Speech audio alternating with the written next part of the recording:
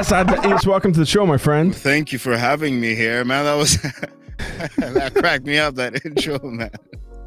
Thanks for the kind words, by the way. Thank you. Yeah, we've been friends for a long time. It has been a fucking minute, man. Right. It genuinely has been a fucking minute. I was thinking about all the things that I wanted to say in the intro, and I was like, there's very few like one-liners that I can say that will actually wrap up a bunch of the thoughts that I have having you on the show, because we've been through a bunch of shit together. We've seen the ups and the downs, my friend. Right. It's been a minute, man. It's been like, I can't remember. I think it was 2014, 2013 when we first met. We worked on Nat Geo. National Geographic. Yep. That was a good and time. And for those that are wondering, before someone makes that joke, because I know RizZero's already in here, Jagro's in here, Askur's in. Before you guys make the joke, I wasn't the gorilla in the National Geographic documentary. Just because I know you guys are gonna go there.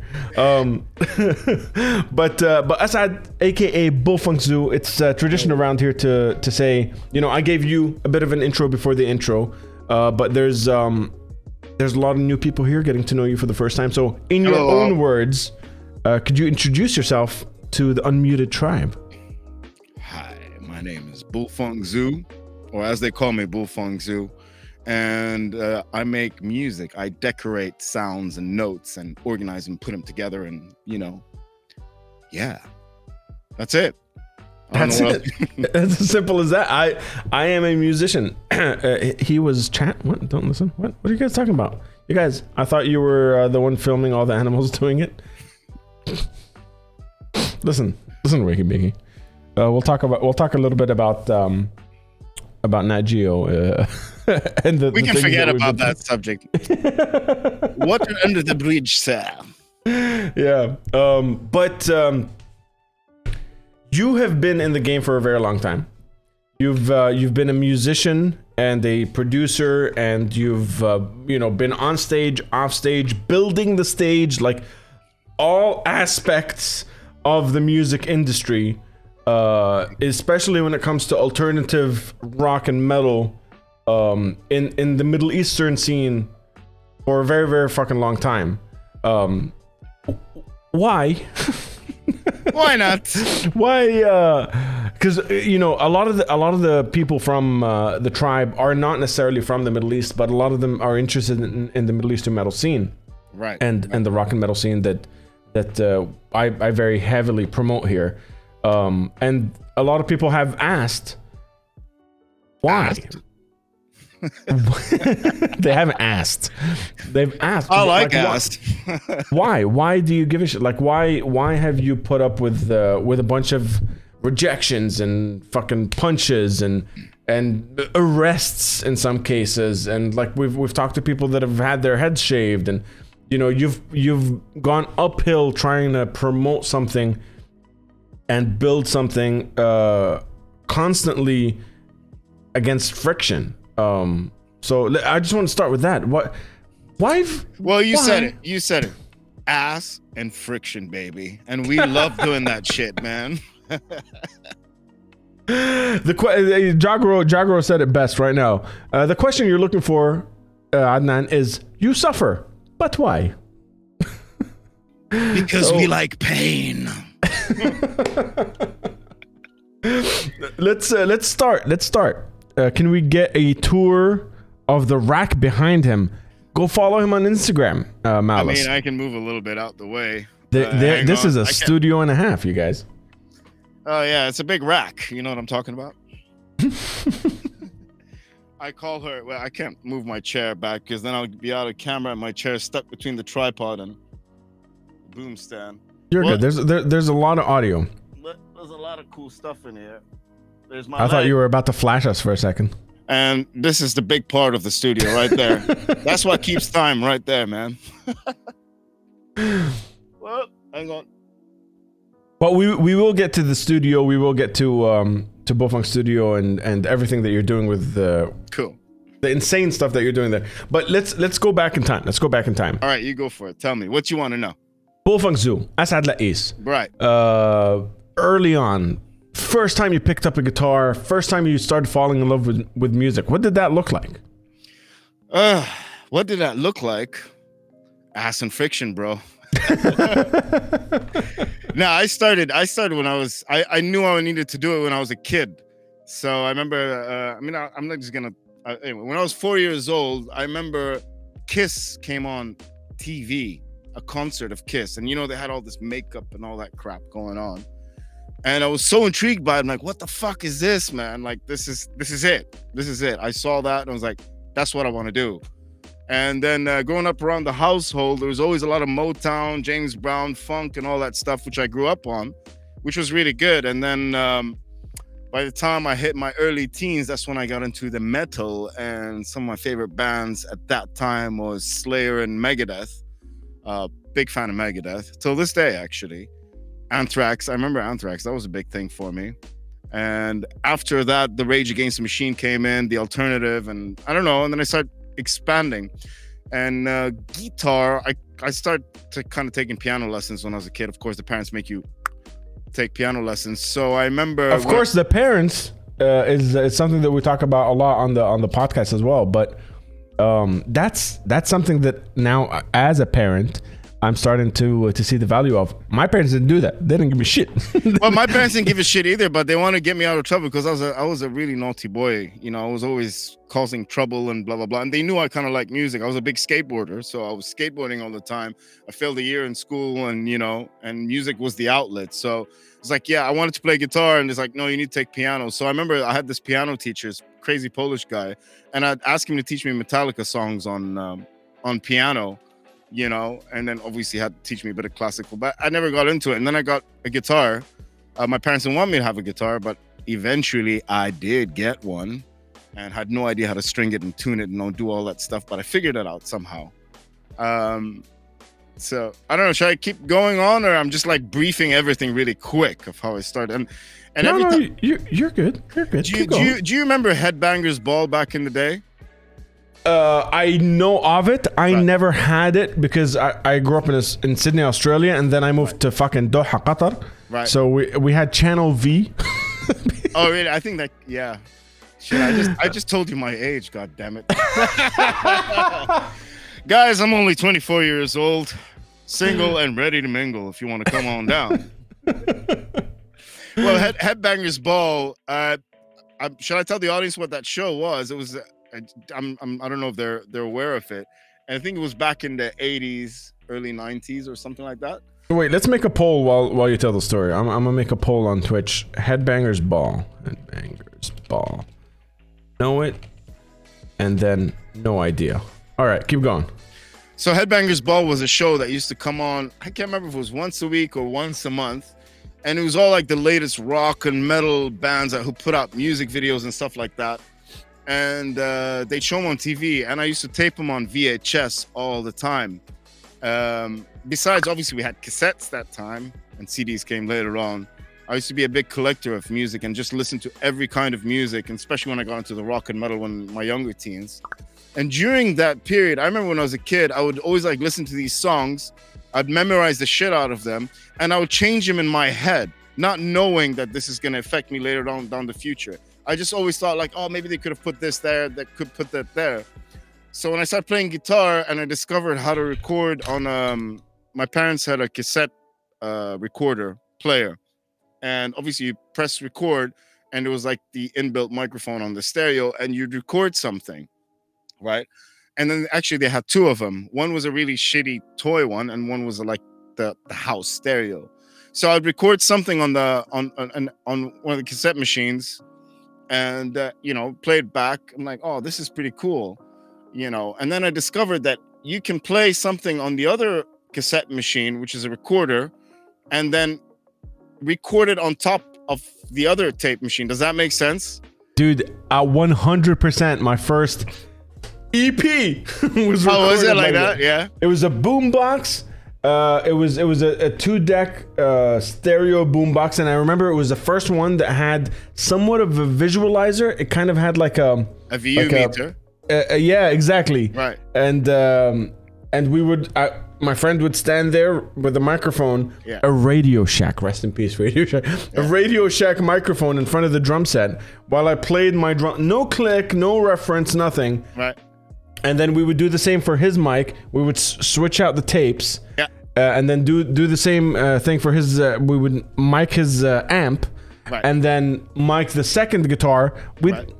never mind tuning the guitars to each other. Right. None of that was a part of the production. Right. But by the end of it, we had a tape with 4 or 5 songs that were actually disgusting. Like it was. No, but if that's anyone- great. That's part of the journey, man. That's totally that part of the taught journey. me that gave me the like that little tinkle in my winkle. You know what I mean? Right. The like the little fire. I was like, we made something out of fucking thin air. And you know what? That's a great thing, because when I was young and I was doing that, it wasn't like I just wanted to put some ideas down and stuff like that. Because for me, music, the guitar is my tool. I mean, I play bass and drums and a bit of keys and stuff like that. But it was always about creating music, and guitar happened to be the tool. But the thing is, when we did that when we were young, we didn't realize what we're onto, what we were up to, you know. Mhm. Later on down the line, like, oh shit. Yeah, I was trying to create something, and I was like, I looked at it as a piece of canvas. My dad was a painter, or he is still a painter. And it was like a white blank canvas, like that empty tape. And what can we color on it? I would think music, how to color on that canvas. I don't know if that makes sense to anybody. But yeah. And well, here I am. I got a fucking studio, and I've been in the studio business for quite some time since then. And yeah, I can't remember where I left off. Or what do you want me to say? I don't know. You're thinking too much. Ass and Asad. friction, baby. Yeah. Listen, you guys, we need to teach Asad how to unmute. He's thinking too much. Zero Expectations Music. What's going on? Welcome. Thank you for being here. Thank you for the follow. I've been recording a lot of his material. He's been putting it out lately. It's pretty cool. Go check it out, guys. Zero Expectations. It's pretty dope. Actually, Oh hell yeah. Yeah, he's coming down this weekend for another track. Looking forward to it, Mr. Marlon. Not So Safe in the house. I'm very fascinated with recording on tape. Not So Safe, everybody from Meta Rust, a UAE based rock and metal band that have been making some fucking noise. I appreciate you for being here, my dude. And yeah, I gotta link you guys up. Crowdscope Productions, what's going on? Welcome. Transcrusher in the house. Transcrusher, OG. I started making podcasts because of fucking Transcrusher. So Well, this is gangster shit. I love you guys for being here. Everybody, 100% of people know Headbangers Ball. The poll is over, and everybody knows it. And to top that, I'll go to saying, we got it. We're all old here. Well, speak for yourself. I'm, ass and friction, baby. 24 with ass and friction. I love asking this question because it's very different for every single person I've asked. We've had over 200 guests on the podcast. We've done a lot of different interviews with people from all over the spectrum. But when you picked up the guitar, you like this kind of music, when did it switch from like, can I play a cover, to I want to make my own shit?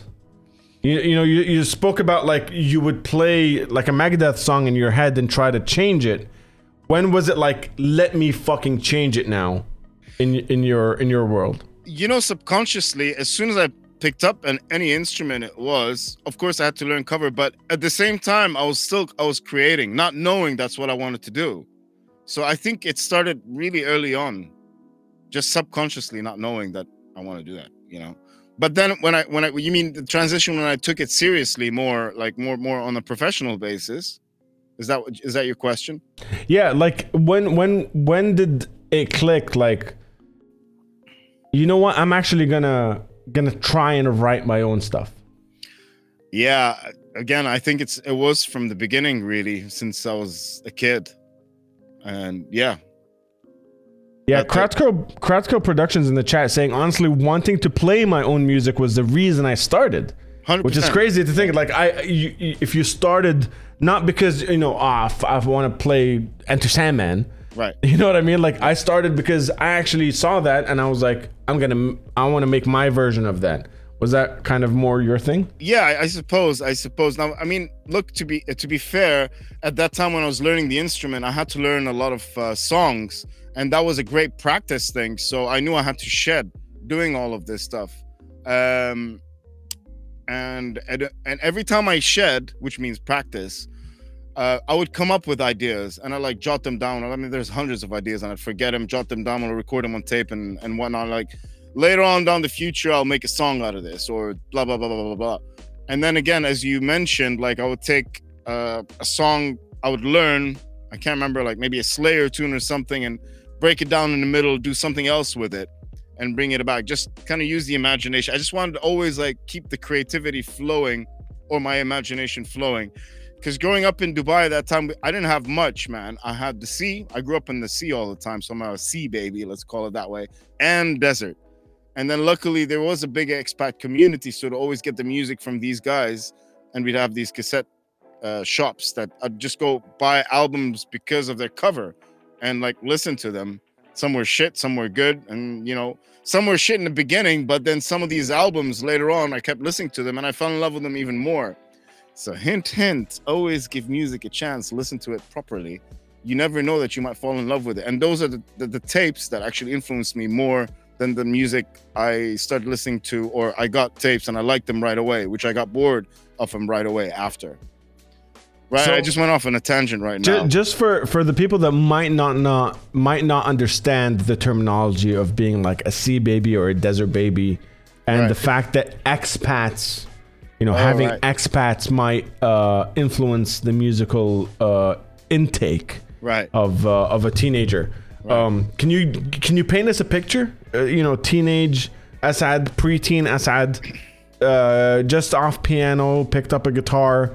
What was the UAE like? So the UAE back in the day, my parents worked in the hotel business. So there was a hotel called Chicago Beach Hotel, which is Jumeirah Beach Hotel. If anybody in the UAE or maybe outside might know it. And I grew up in the hotel. So this hotel always had, tourists coming in, particularly German tourists, a lot of Germans, because there's focus on that German thing. And during this time, and obviously I was on the beach and desert behind me. Nothing was built. So there's nothing to feed off. It was beautiful actually, because there's a lot of nature and it was chill, it was community driven, which is nice compared to how Dubai is now, which is, you know, it's done really well for itself. It's huge and big and up and running. But yeah, at that time, you know, picking up skateboarding, obviously simultaneously listening to also Black Sabbath and Ozzy Osbourne and doing all of this stuff. And man, you know what? I'm trying to jot my memory here, like, because I got a memory of ass and friction. But, you know, so yeah, it was like that. And then in schools, obviously, everybody gets influenced. Oh, yeah. So coming back to the expat community, growing up in Dubai, there was people from all around the world who lived here, right? You had a lot of Europeans, Asians, everybody, Africans, all of this stuff. So I grew up with these neighbors from all over the world, and I thought the whole world grew up that way. Does that make sense? So I learned a lot from their cultures as well, and their cultures brought music, and I listened to that music. Yeah. And some of it I didn't appreciate that time. Now I appreciate it very much, or vice versa. So that was, let's call it that. Growing up was my social media, as they call it today, because you know, on social media you can find anything you want. So the expat community and all that multiculturalism was my, I guess, social media, I suppose, or my information to the outside world. Social network. My social network. There you go. That's the right word. Fiction, baby. I have all the words. I have the best words, you guys. I have the best words. But yeah, the reason I bring this up is because a lot of people, you know, we have people from all over the world, part of the tribe. A lot of people that listen to this on Spotify and stuff are from all over the world. We got a lot of messages. It's like, when we talk about like growing up in the Middle East as a aspiring musician, right?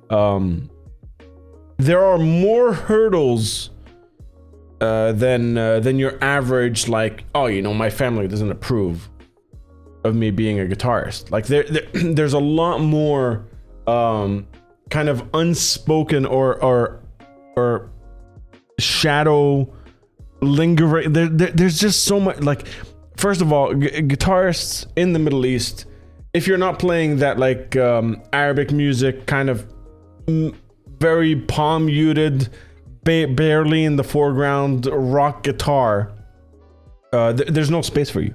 You're fucking soloing. What are you doing? Where's that supposed to go? Right. And there's a lot of people that don't know the hurdles outside of like the actual hurdles that everyone else has.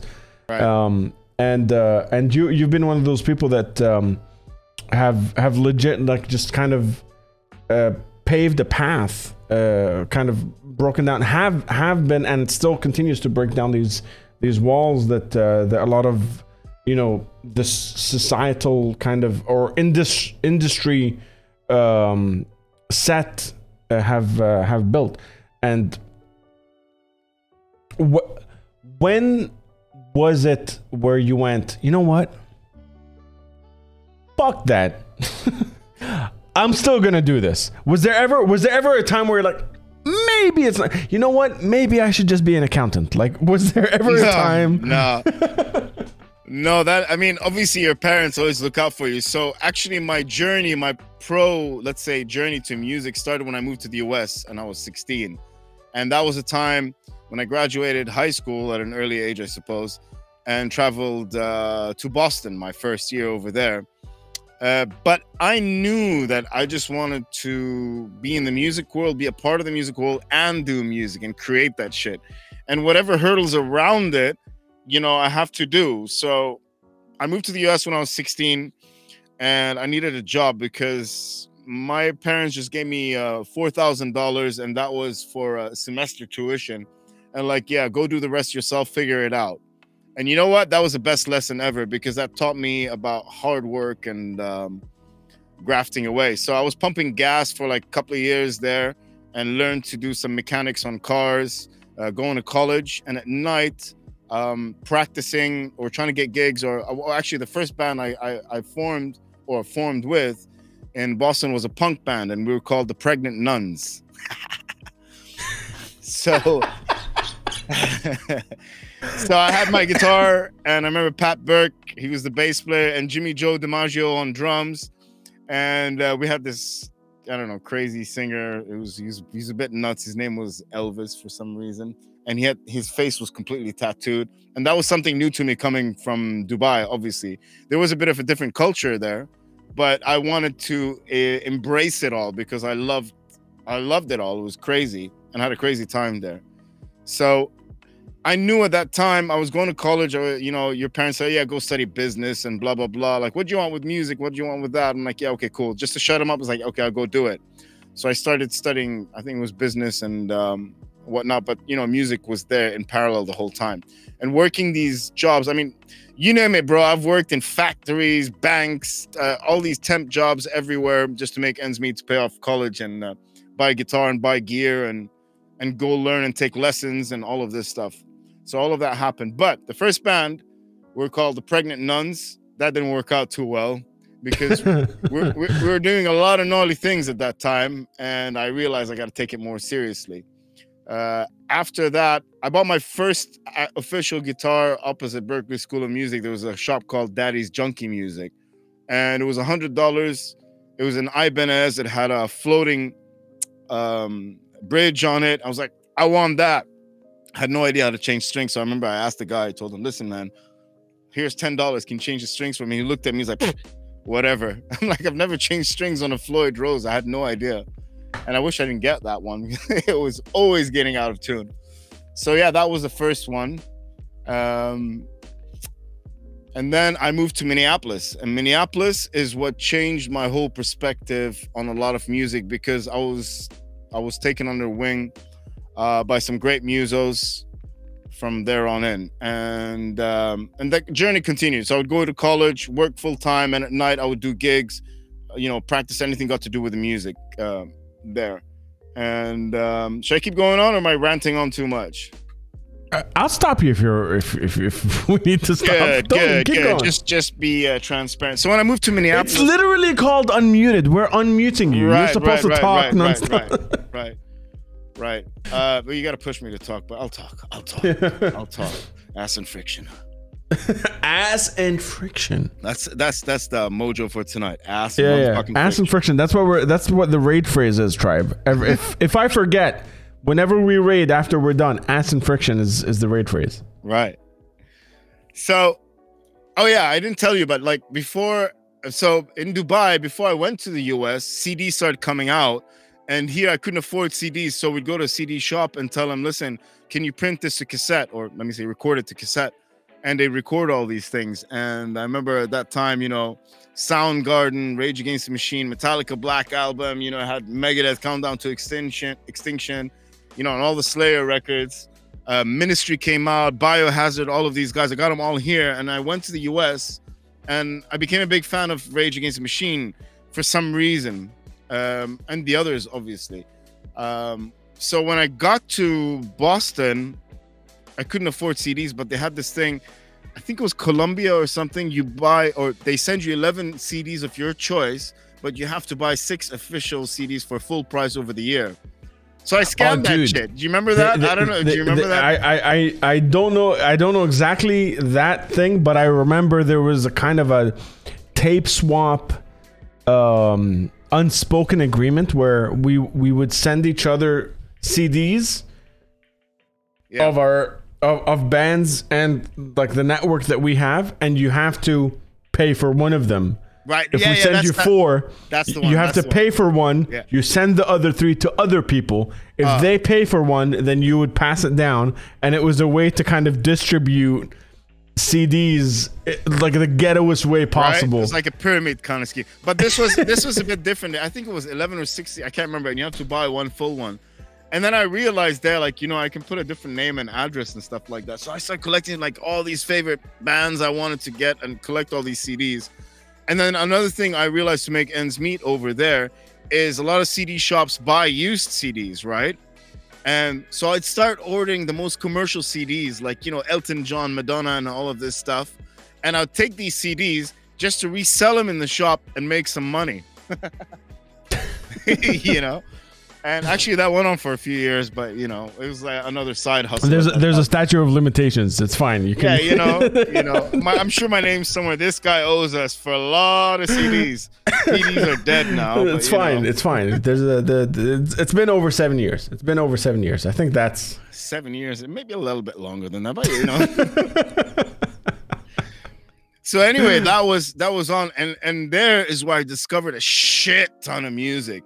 And seeing live shows. I remember when I got to Boston as well, I was underage, so I got a fake ID when I was 16 or 17, and I'd hit the bars, and, you know, there's the Middle Eastern Club. Funny enough, in Boston, there's a place called the Middle Eastern. They had some great shows over there, bands from all over. So it was like a Middle Eastern restaurant, but at night it turned into a club. And there was a club called the Avalon. This is just the first year. And you have to be over age, 21 and over, and get in there and watch it. So I remember, actually, funny enough, the first concert I watched over there was Joe Satriani, and it was at the Avalon Club. Oh, shit. Yeah, right? It was crazy. He had hair at that time. And I started getting into that because I wanted to get more serious. Listen, you keep giving away your age. Yeah, right? Joe Satriani has not had hair for a very long time. Yeah, that was the last concert he had hair, right? And then the second I saw a few of his concerts, but... I'm all the motherfuckers. Like that. I saw Pink Floyd as well at a Foxborough Stadium there, and it was cool. It was this girl I was kind of dating at that time, and she had tickets to see Pink Floyd. I wasn't into Pink Floyd at that time, but that was my first introduction, and that was the first time I took acid, by the way. Oh shit! I shouldn't have said that, should I? You can say acid here. You can take acid. Cool. I don't even. Cool. And also, just for age, everybody, if you're subbed, I think even if you're just following, you can throw up the 43s. So Asad, I don't know if you know this, but everybody in the tribe, yeah, whether you're 19 or 75, we're all 43 in the realm of the unmuted Twitch streams and Discord. We're all just of sound mind and age, but we're also just a little bit inappropriate and a little bit immature. We're always immature. 43 is that threshold that we throw up. All right, 43, fine. So Pink Floyd or Steve Vai or Joe Satriani with hair, whatever it is you saw, we're all 43. We're all 43, yeah. I even got to see the Grateful Dead in Boston as well. That was a free concert. So Yeah, and I didn't know the Grateful Dead at that time. That was another introduction, and I got lost in the forest doing nitrous oxide. But yeah, that's another story. So many drug stories already. He goes to Boston from Dubai, Right. spends 1 year there, comes back with the Grateful Dead high. Just No, it's funny that concert. I had friends obviously in uni that time. It was the band from Pregnant Nun. So I was like, yeah, let's go see the Grateful Dead. I remember I'd always see the what is it, teddy bear stickers they had everywhere there. I'm like, who the hell is this band, right? And then I introduced, I'm like, okay, cool. And Grateful Dead threw free concerts, so it was in a big park, and it was a forest around it. And we got there, and we were having drinks, and I don't know what, and doing balloons of shit. And I remember the next morning we woke up, we were all lost in the forest somewhere. Woke up the next day all muddy and disgusting, but it was fun. But yeah. Seeing you talk about that stuff, Yeah. reminds me of the first couple of times I experienced live shows with you. And the first couple of times I experienced live shows with you was me performing the live show. And there's this, I don't know if you guys agree, but tell me if you agree or not in the chat, but you have this like passion, just the way you describe a live show. Like, I saw this fucking band, I was doing this, I was drinking that, this is how it went down. Like there's leaning towards live music. Just talking about it from way back in the day. Right. Has that always been the case? Like, how did you fall in love with live music? Because for me, growing up in Doha, my instinct was, how do I record music? How do I make it look and sound cool? Because I never got to see shows. My first show was fucking Dubai Desert Rock. Oh wow. That was my first experience. Right. But you have this, even the way you talk about previous shows. So what was that experience like? Like how did you fall in love with live music? The energy, man, the energy. There's something else. And you mentioned something about recording and putting things together. And that's why when I was young, I didn't think about that, but I fell in love with live music, and it was all about the live music. And then the recording actually hit me later. You get what I'm saying? But the passion behind just to express yourself on the spot, you're completely naked. So you're completely true and honest with yourself and with your audience. And that is something magical, because magic happens whether you fuck up or not. There's a certain magic that happens live, and it only comes at that moment and that moment itself, and then it goes away unless you do it again and again and again. So there's that moment that you live for, and it just opens ideologies, it opens minds. I can't explain it, because now, if you probably know, I do a lot of improvised music, and I love that, rather than something that's structured, or something that's structured than improvising. Something that I completely am dumbfounded by the way. What? Improvised music? Improvised music is like my fucking kryptonite. I have zero idea how the fuck you can do that. I mean, this is like, you're talking about the live shows, and that's how I kind of think about it, is to let's talk about creativity for a second. That's how I think about it, to be honest with you. Being creative is having the least amount of tools and getting to an end result. Why do I say that? When you have the least amount of tools and you have this kind of thing you want to see later on or hear, you get creative with like, okay, what can I do with the minimum amount of things? So you start exercising your creative muscle in there, if that makes sense, right? Whether you're playing a riff with just no pedals, let's say, going into a clean guitar, and like, okay, how do I create that sound with my own fingers? How do I push that boundary without relying on something to give me that sound? Just by example. Yeah. Right. And also writing music with whatever it is. Sometimes the music starts in here, and then it just somehow this energy comes to you when you're writing music, like yourself.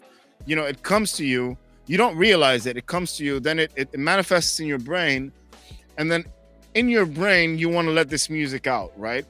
So even if you don't have all the tools, it's in your brain without anything physical or tangible, because that's where it comes from.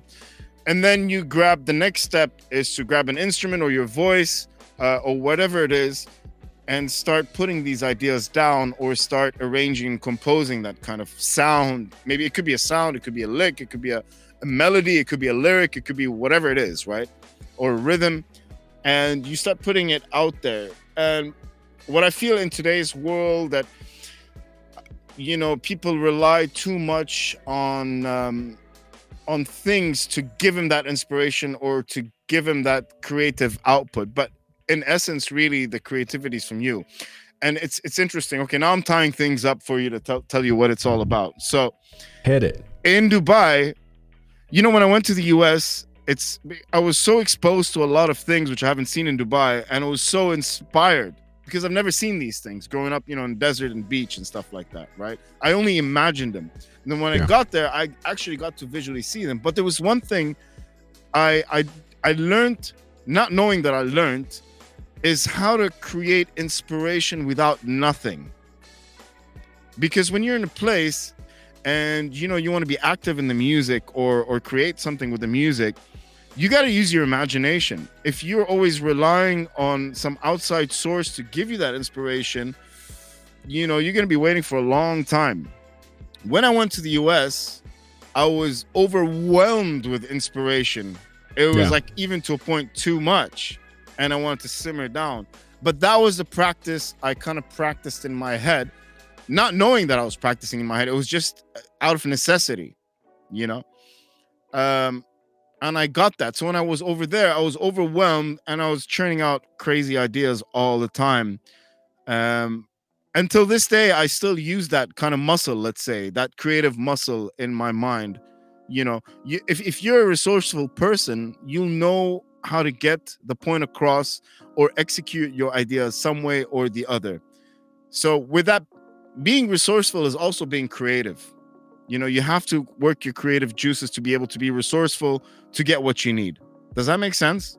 It absolutely does. And I actually want to ask the tribe this. Everybody in here, I know there's a lot of musicians, there's a lot of creative people in the chat.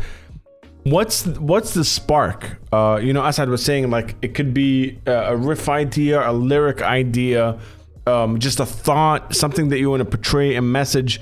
Is there a pattern for you, or is it as chaotic as Bofang Zoo or Asad is saying? Like, is it just something random and then you try to piece it together, or does it start with something? Because for me, I kind of have a bumper sticker idea.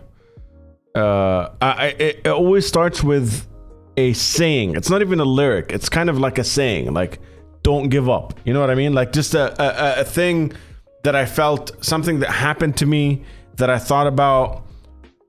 And it, you know that like emotional message you repeat to yourself. Dave Cook, is that his name? The comedian? God, I have to research it. Dane Cook. All right. Dane Cook has a great piece or a bit that he talks about where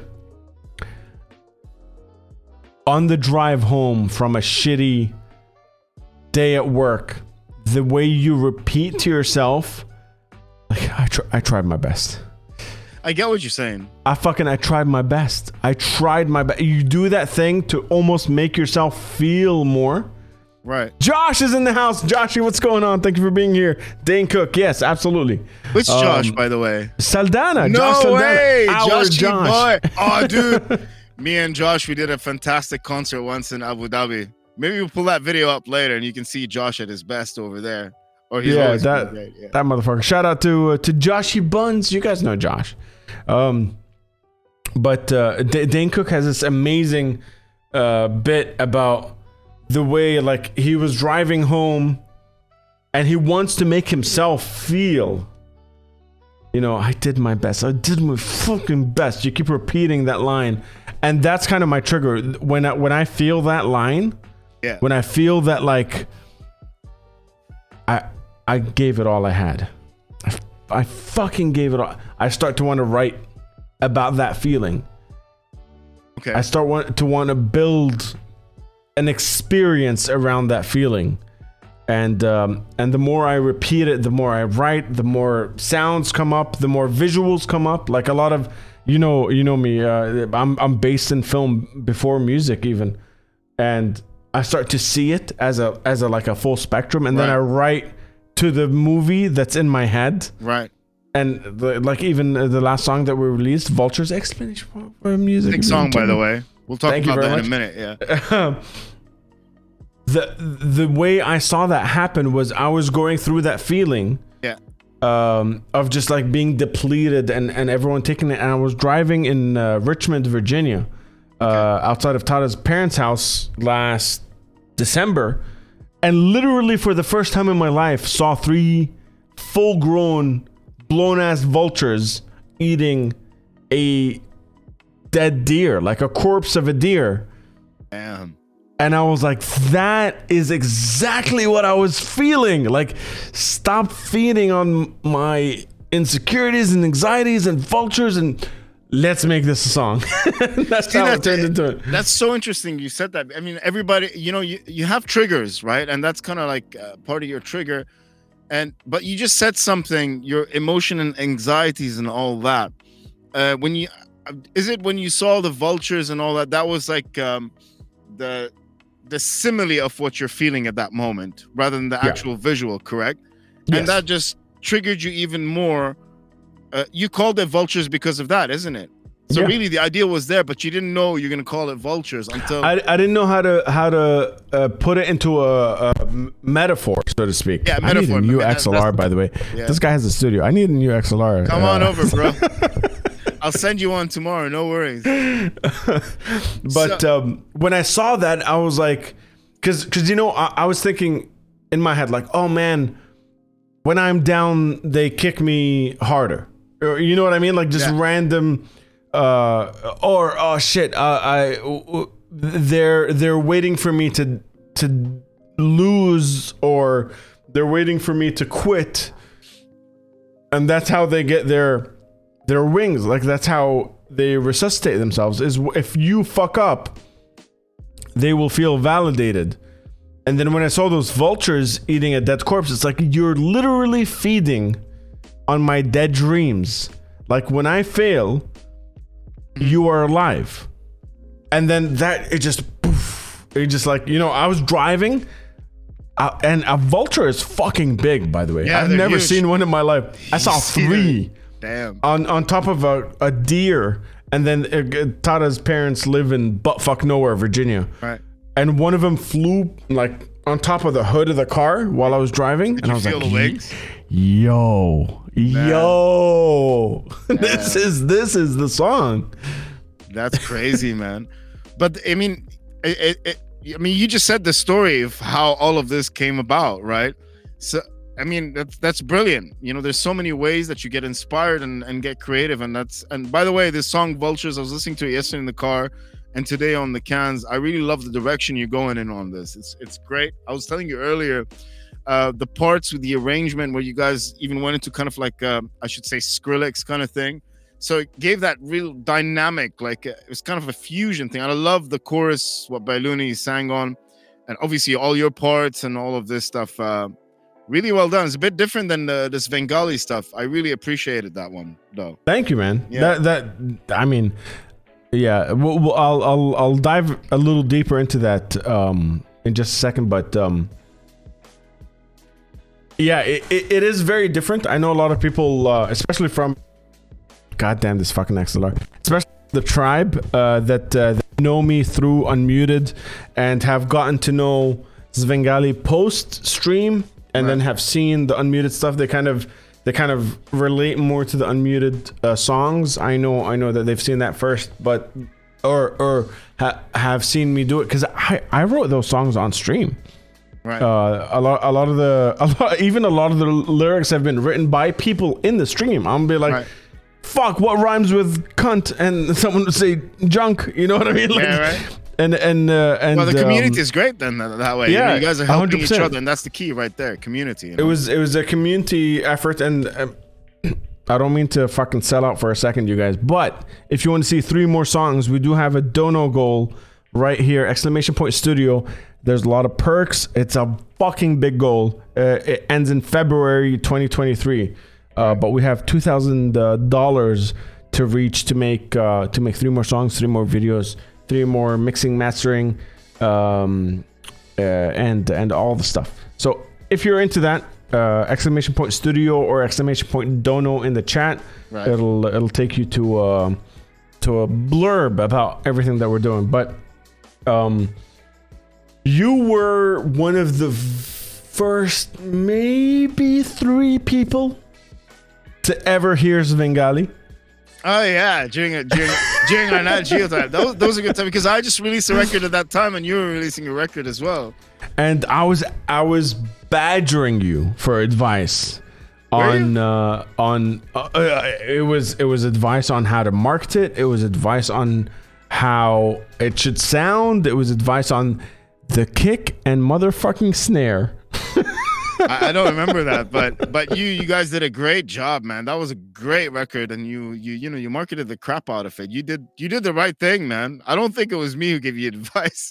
I'm the idiot when it comes to the marketing and all that stuff, man. We were working together at 9 to 5 in the same office. Right. We were stuck in the same room, and I would spend my days showing you artwork, mixes, right. different ideas.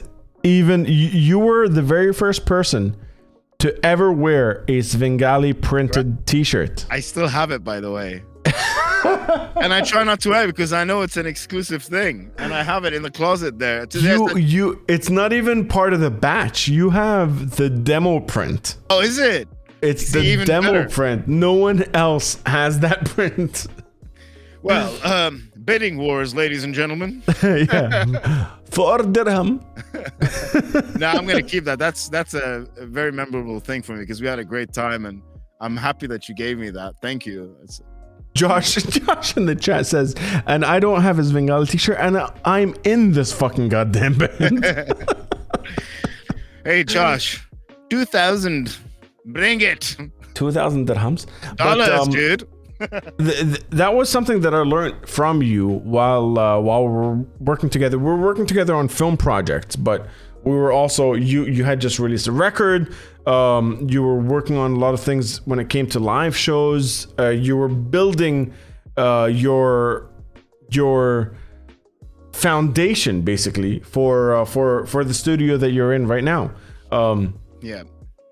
There's a lot of things that I picked up from you when it came to talking about the community that it takes to build a rock and alternative and metal and XYZ scene.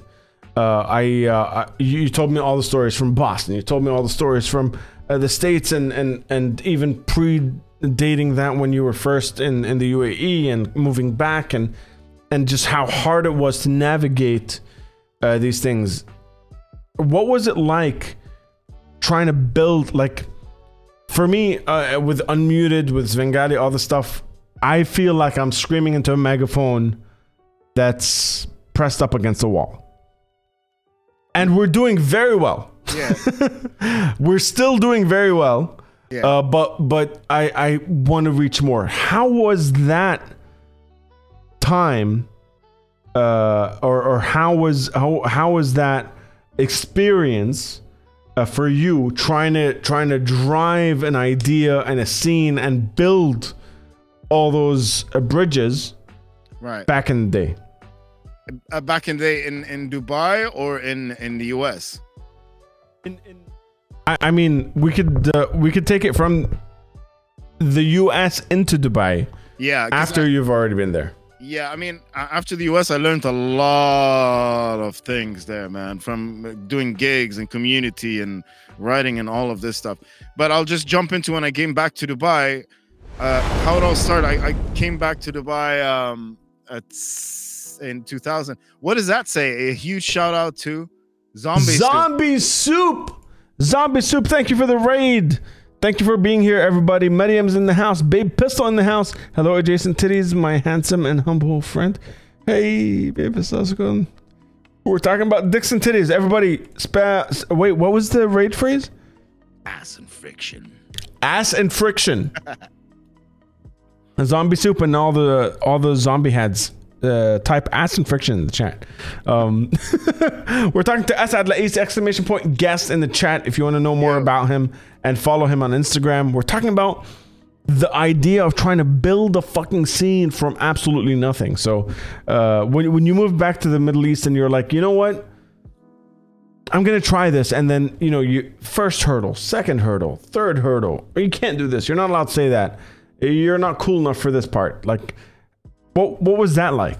Bro, if you got something on your mind, you want to do it, you just do it. But the thing is, when I came to Dubai, there was a very small music scene at that time. And I wanted to be a part of a music scene. So I was like, okay, if there's not much of a music scene, let's create one. And that was the mission of how to do it. But yeah, the hurdles were quite a lot, man. I mean, because bringing back all that experience I had in the US from doing a lot of shows, recording and all of this stuff, and I saw how communities work over there. I wanted to implement that here. And the first thing I did was I got to know a gentleman at that time. He had a band. I forgot his name, to be honest with you, but I remember his band's name was Sandwash. And I wanted to know who are the musicians locally here, just to kind of see what the deal is. And I told him, listen, I wanted to start out a really cool rehearsal space in a warehouse. So this idea came from, in the US, there was a band I was always performing with, one of the bands, and they had this a rented space in a warehouse, which was pretty dope. They had like 10 rooms in there, and each room you can rent out per month. So you'd have a padlock, you put all your gear in there. But outside of this room, there was a cool little coffee shop communal area, dingy and stuff like that. I remember they had a big Frank Zappa poster and stuff like that. Oh, Josh says Mike. Is it Mike Fallon? I can't. Maybe. Sorry, I can't remember. Mike and Jay. Yeah. Yeah, I think he was the lead singer or maybe the drummer. I can't remember, but it was that time. So we went on about, I was like, man, listen, can you introduce me to all the musos out here in Dubai and stuff like that? And he did, to be fair.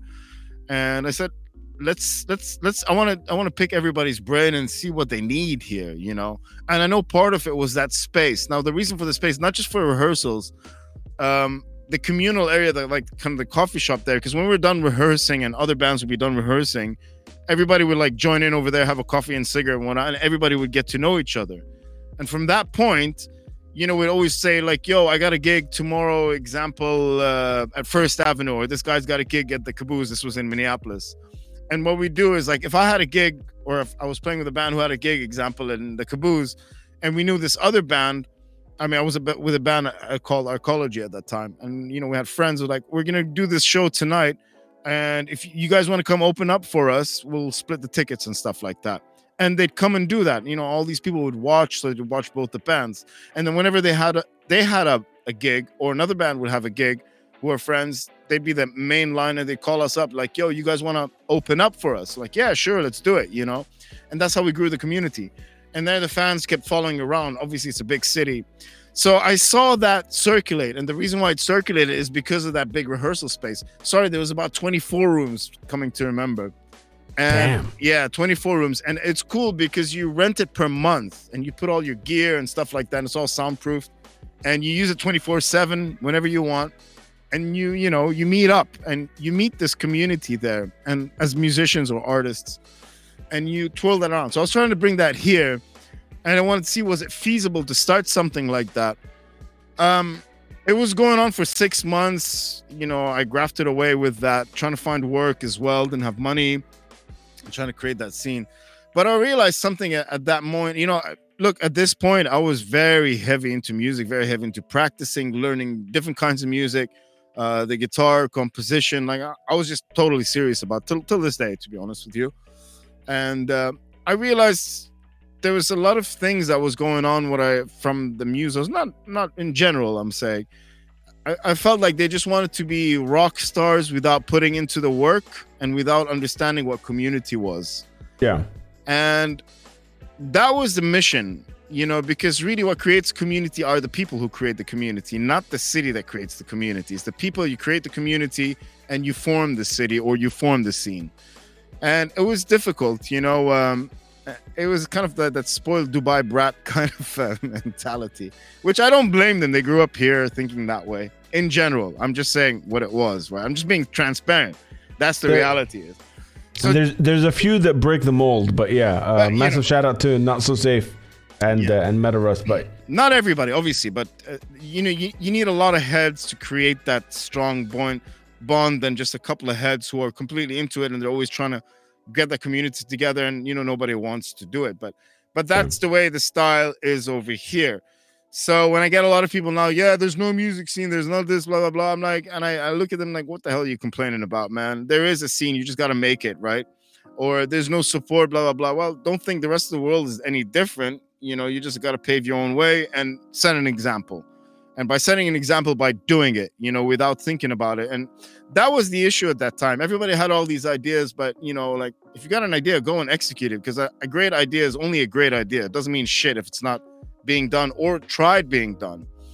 And I noticed that a lot. And then during that first year, 6 months, and I kind of gave up because everybody wanted everything, but they didn't want to work for it. They wanted to be, they wanted it hand-sped or spoon-fed to them.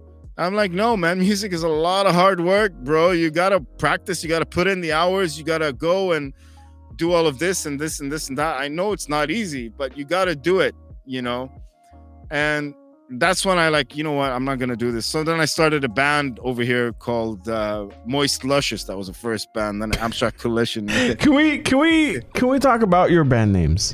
Yeah, sure. Which ones? The ones in the US or here? This is the one here. All of them. Why can't you just call it like, listen, I make music? Like, bro, why does it have to be Pregnant name? Nuns? That wasn't my idea, but I love Moist that idea. Luscious. Luscious.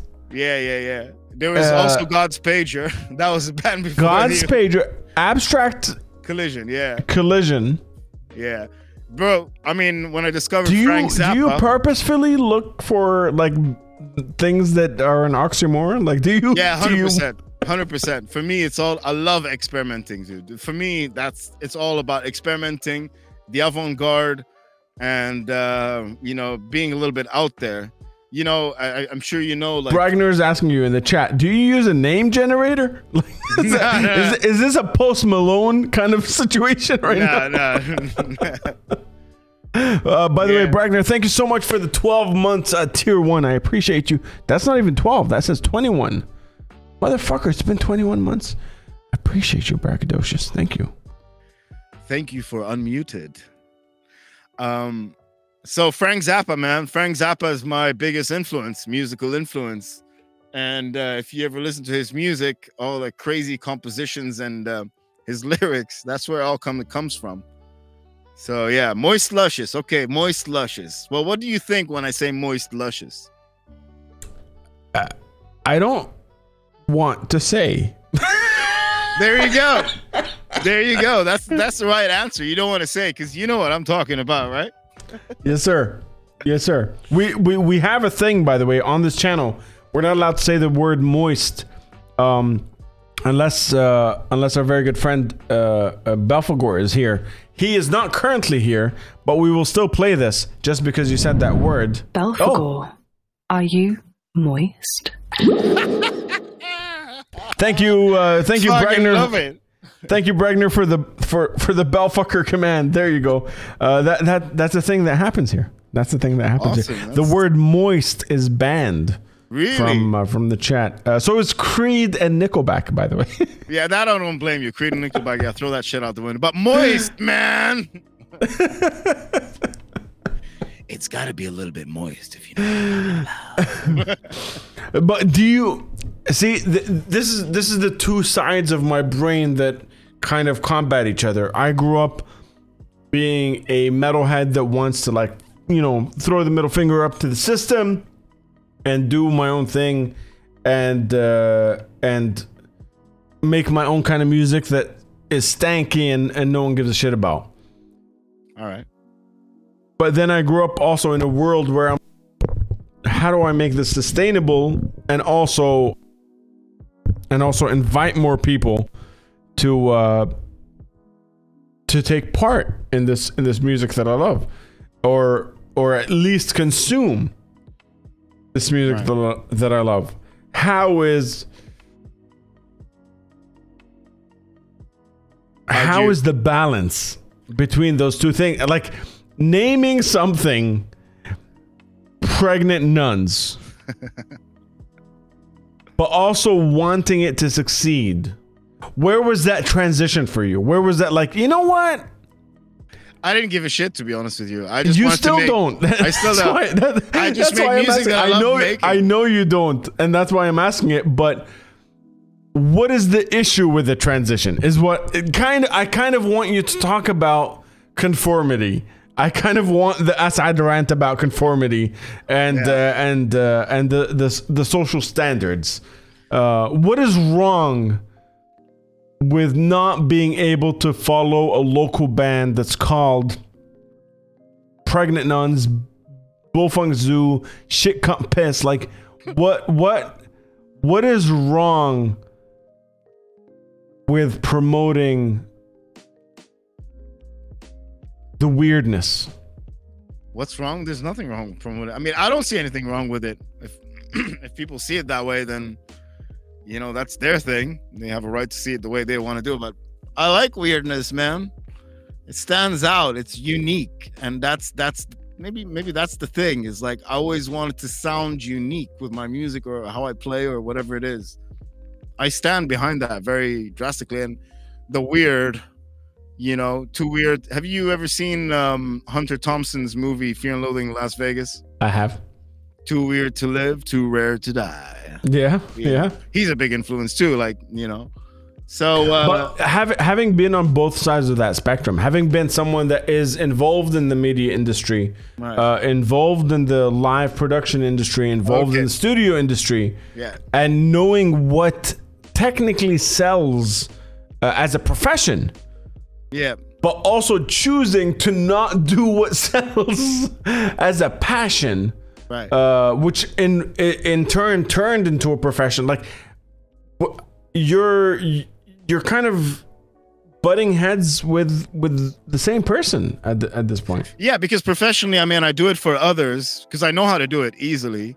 But when it comes to my art, I don't choose to not do it. It's not choose not to do it. It's just the way I think, or the art I create or try to create is that it comes out of my head, and I don't think of it that way. I just create the art and I put it out. You know, if I liked it, I'm sure there's one or two other people who might like it.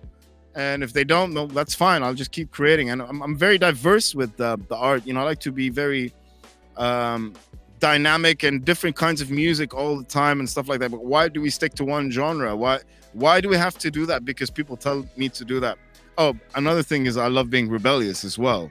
And you know, very first massive shout out to our producer, our second hand person on this podcast. Her very first clip of the show was me saying, "I'm not defined by a genre." Nice. Massive shout out to For Derpy Pause. Who said that? I said that on one of the streams, and For Derpy Pause clipped it, and it turned into a thing. But we're definitely not defined by a genre. We're not defined by a thing. But I just find it, you do the commercially acceptable, commercially palatable things for other artists. I remember when we were talking about Svengali, you would tell me, listen, this will work, this won't work, this might not vibe, this chorus is cool, it's a little wordy. Right. You know what would be commercially acceptable. For other artists, and I can create that. I get you, but you choose to say, fuck this shit. Maybe you're right. Maybe you're right. Maybe it is a big finger up the ass, you know? And I think you know what it is? Maybe I'm just trying to push a boundary for people to always keep an open mind. You know, as Frank Zappa said, you know, the mind is like a parachute. It don't work if it's not open. Mm-hmm. And you know, another quote, sorry, I have to say this other one, like, you know, you get a lot of people's like, yeah, I love music, you know, music is my life. And then they come back to him, as long as you give me that beat, which I recognize, you know, boom, boom, pop, boom, boom, and then I love music. But if it's not there, I'm not too sure about it. Yeah. Well, that's the problem right there, man. It's like, no, man, keep an open mind. You know, Tribe, can we, every single one of you, type Slayer in the chat right now? Because it's an inside joke. It's turned into a real thing. But okay. if it's not fucking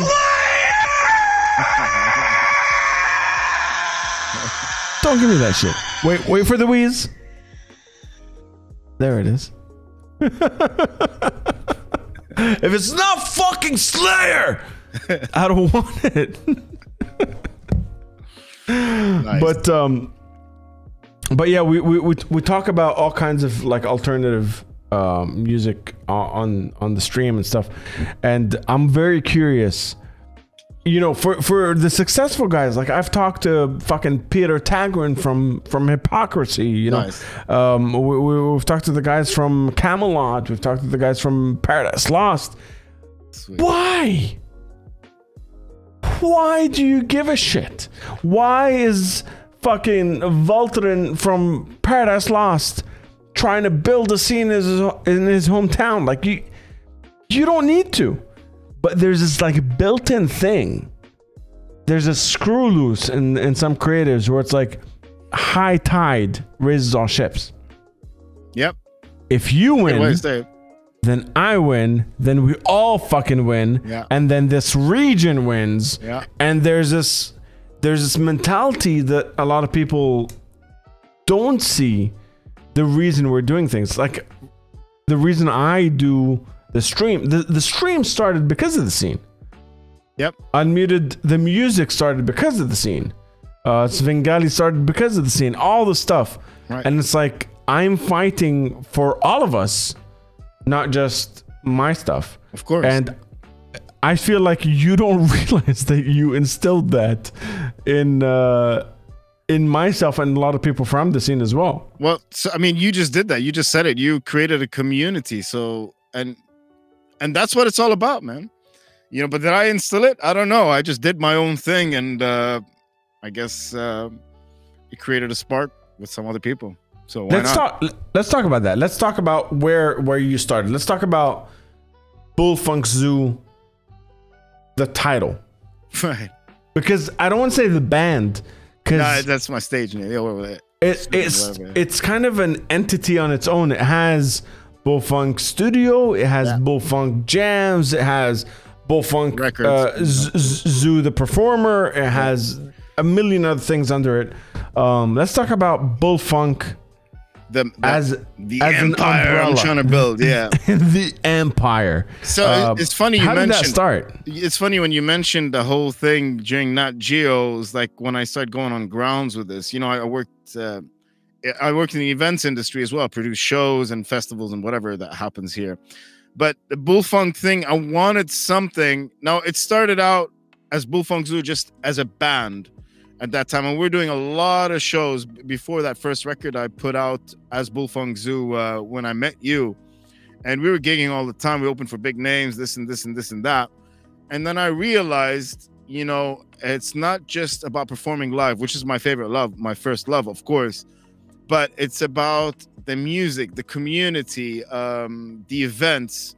You know, you culminate all this experience. So I decided, you know, to officially make it like under the Bullfunk umbrella. So Bullfunk Zoo is the main thing, and then Bullfunk Studios obviously is the place or the recording spot. Then Bullfunk Jams, if you know, there's an event where I stopped it now, it's an improvised, completely live improvised event. Which I did for over a year, maybe over 40 shows. I had musicians from all over the world come and jam on this, and audiences loved it.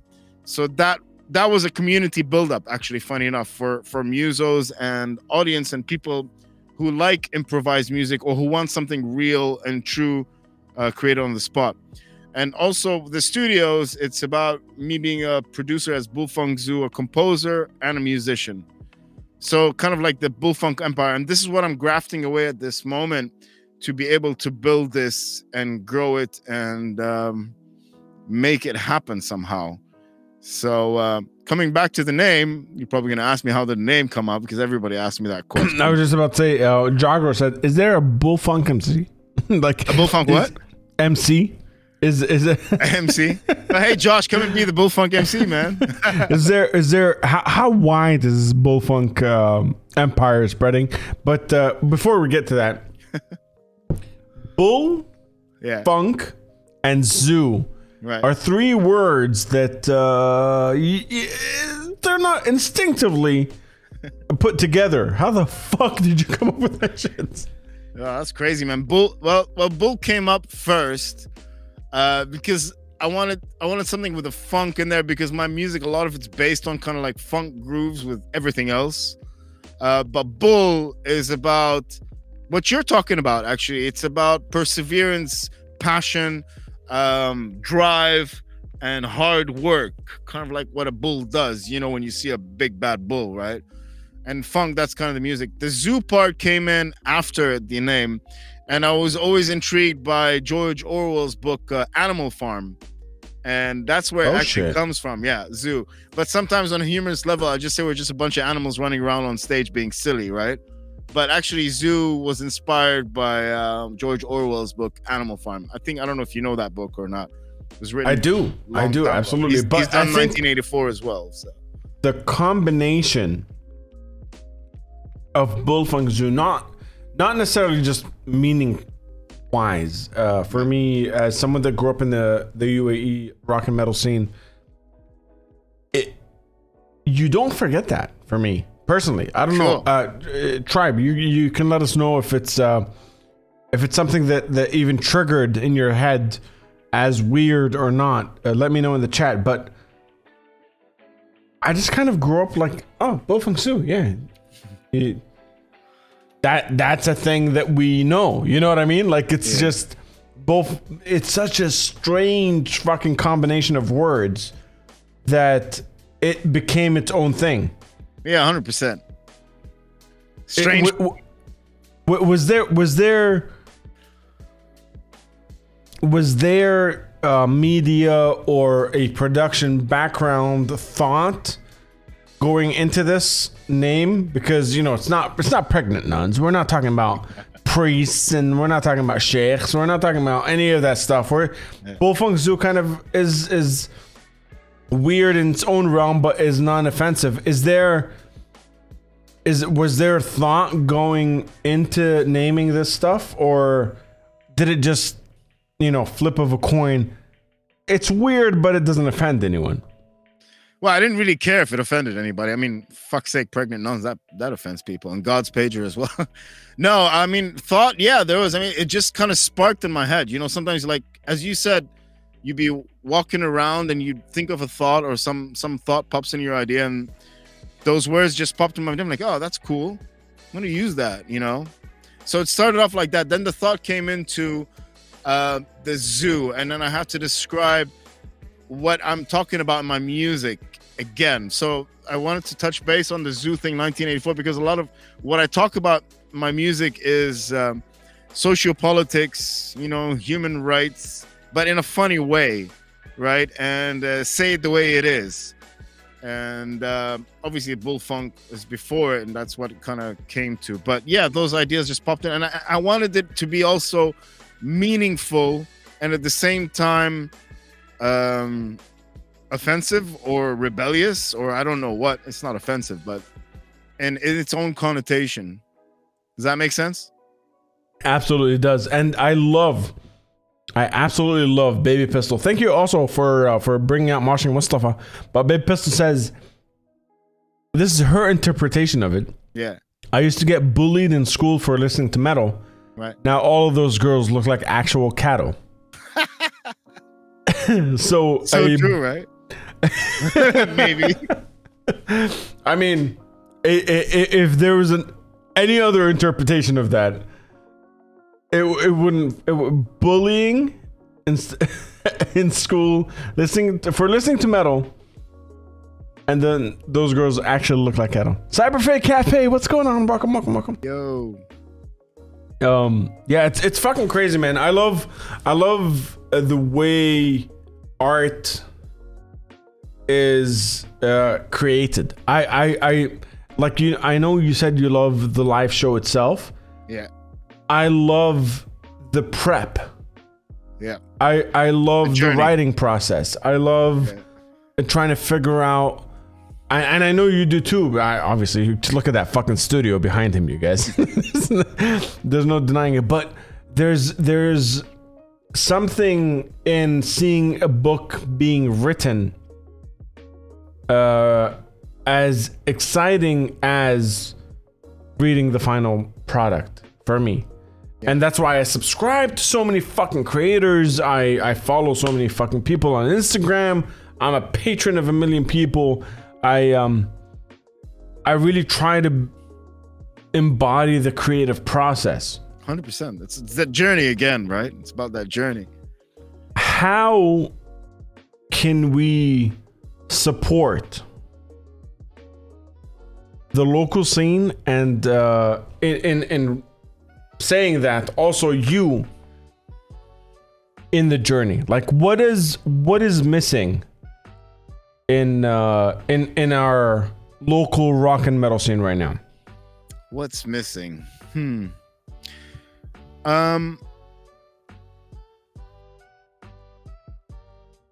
I think, it's. I don't want to. I don't want to answer that cliche. Before you say anything, I want to point out to especially the people that aren't tuning in live. There's a lot of people that tune into this as a VOD and as a audio only on Spotify and stuff. I realize this is a heavy-handed question. This is like fix our issues kind of question. But in your perspective, given the experience that you have, is there one particular thing that you've seen that might, is there one issue that if we solve it, things might be a little better for local musicians? Look, it's not an easy question to answer, but I got something for you here. Now, the thing is, what we're missing here is the musical ecosystem. That's something that's missing. It's not the people are there, and it's the mindset of the people here in the UAE. The thing is, you have to understand that the mindset here is dog eat dog world, divide and conquer for each individual, rather than come together and embrace each other and learn from each other and big each other up, right? Yeah. I mean, they do that as well. But to be able to do that, we're a handful, is also to put in the work. And again, I've said that before, is all these individuals who are very serious about the music, who really want to do it, not for the fame and fortune. That's the wrong attitude, I believe. Do it for the love of the music you're creating, and you keep practicing, you keep working at it, you keep creating at it, you keep putting stuff out. That's the way to go. You just got to keep doing that. If you just want the fame and fortune and the big stage and the big clap in the hand, that's just a short end of the stick. And you just got to keep doing it, man. Now, with the ecosystem, what I mean for here, especially for the Middle East, is like example publishing and royalties and the copyright stuff. Why do I say that? Because like yourself, with Svengali, with Unmuted, with all of this stuff, you should be earning royalties from anything that's being aired in the Middle East, which we don't get. Now, the reason why I said that, I've been on TV many times, and music's been on here and there, never collected 1 penny royalty. When that doesn't happen, the society or the way the system works is not pushing you to create more. So what happens to people is they get demotivated. And when they get demotivated, they don't produce as much. Then they go to the easy route. Oh, I just want to be famous, blah, blah, blah. And instead of putting all the work into it. So it's a psychological thing. So this is one thing. And this is something actually I'm kind of a little bit working on, but it's a bit pulling teeth because, copyrights, publishing, and all of this stuff it comes down to the governing laws of creative arts. Another thing is, which I'm trying to push here actually with other points, is to export the music, because there are some great talents here. I'm saying obviously the negative and the positive side. Like yourself, Svengali, or let's say Unmuted Show, there's many great acts that are pushing out here, and they are pushing, and I see them pushing hard and working hard and keep doing it, which is great. It would be nice to have a little support system that is a backing that can fund these artists, like myself as well, yourself and everybody else, export them out by like, you know, funding their tours. You know, Dubai loves marketing, example, right? And I had a long chat with some officials here about this. I'm like, if you really want to push the culture and art scene here, you need to fund these people. They have a project. Let's say yourself, you got an album you want to put out. That stuff costs money, and the marketing costs money. The music videos cost money. All of this stuff. So how do you do it? You need a bit of funding. You present them your business plan with a back record, of course, and you tell them, I need this funding and I need tour funding. You go out on tour, you export these bands, you know, you can get gigs anywhere in the world if you want, in all the festivals. You don't have to be invited. You can always get there and do it.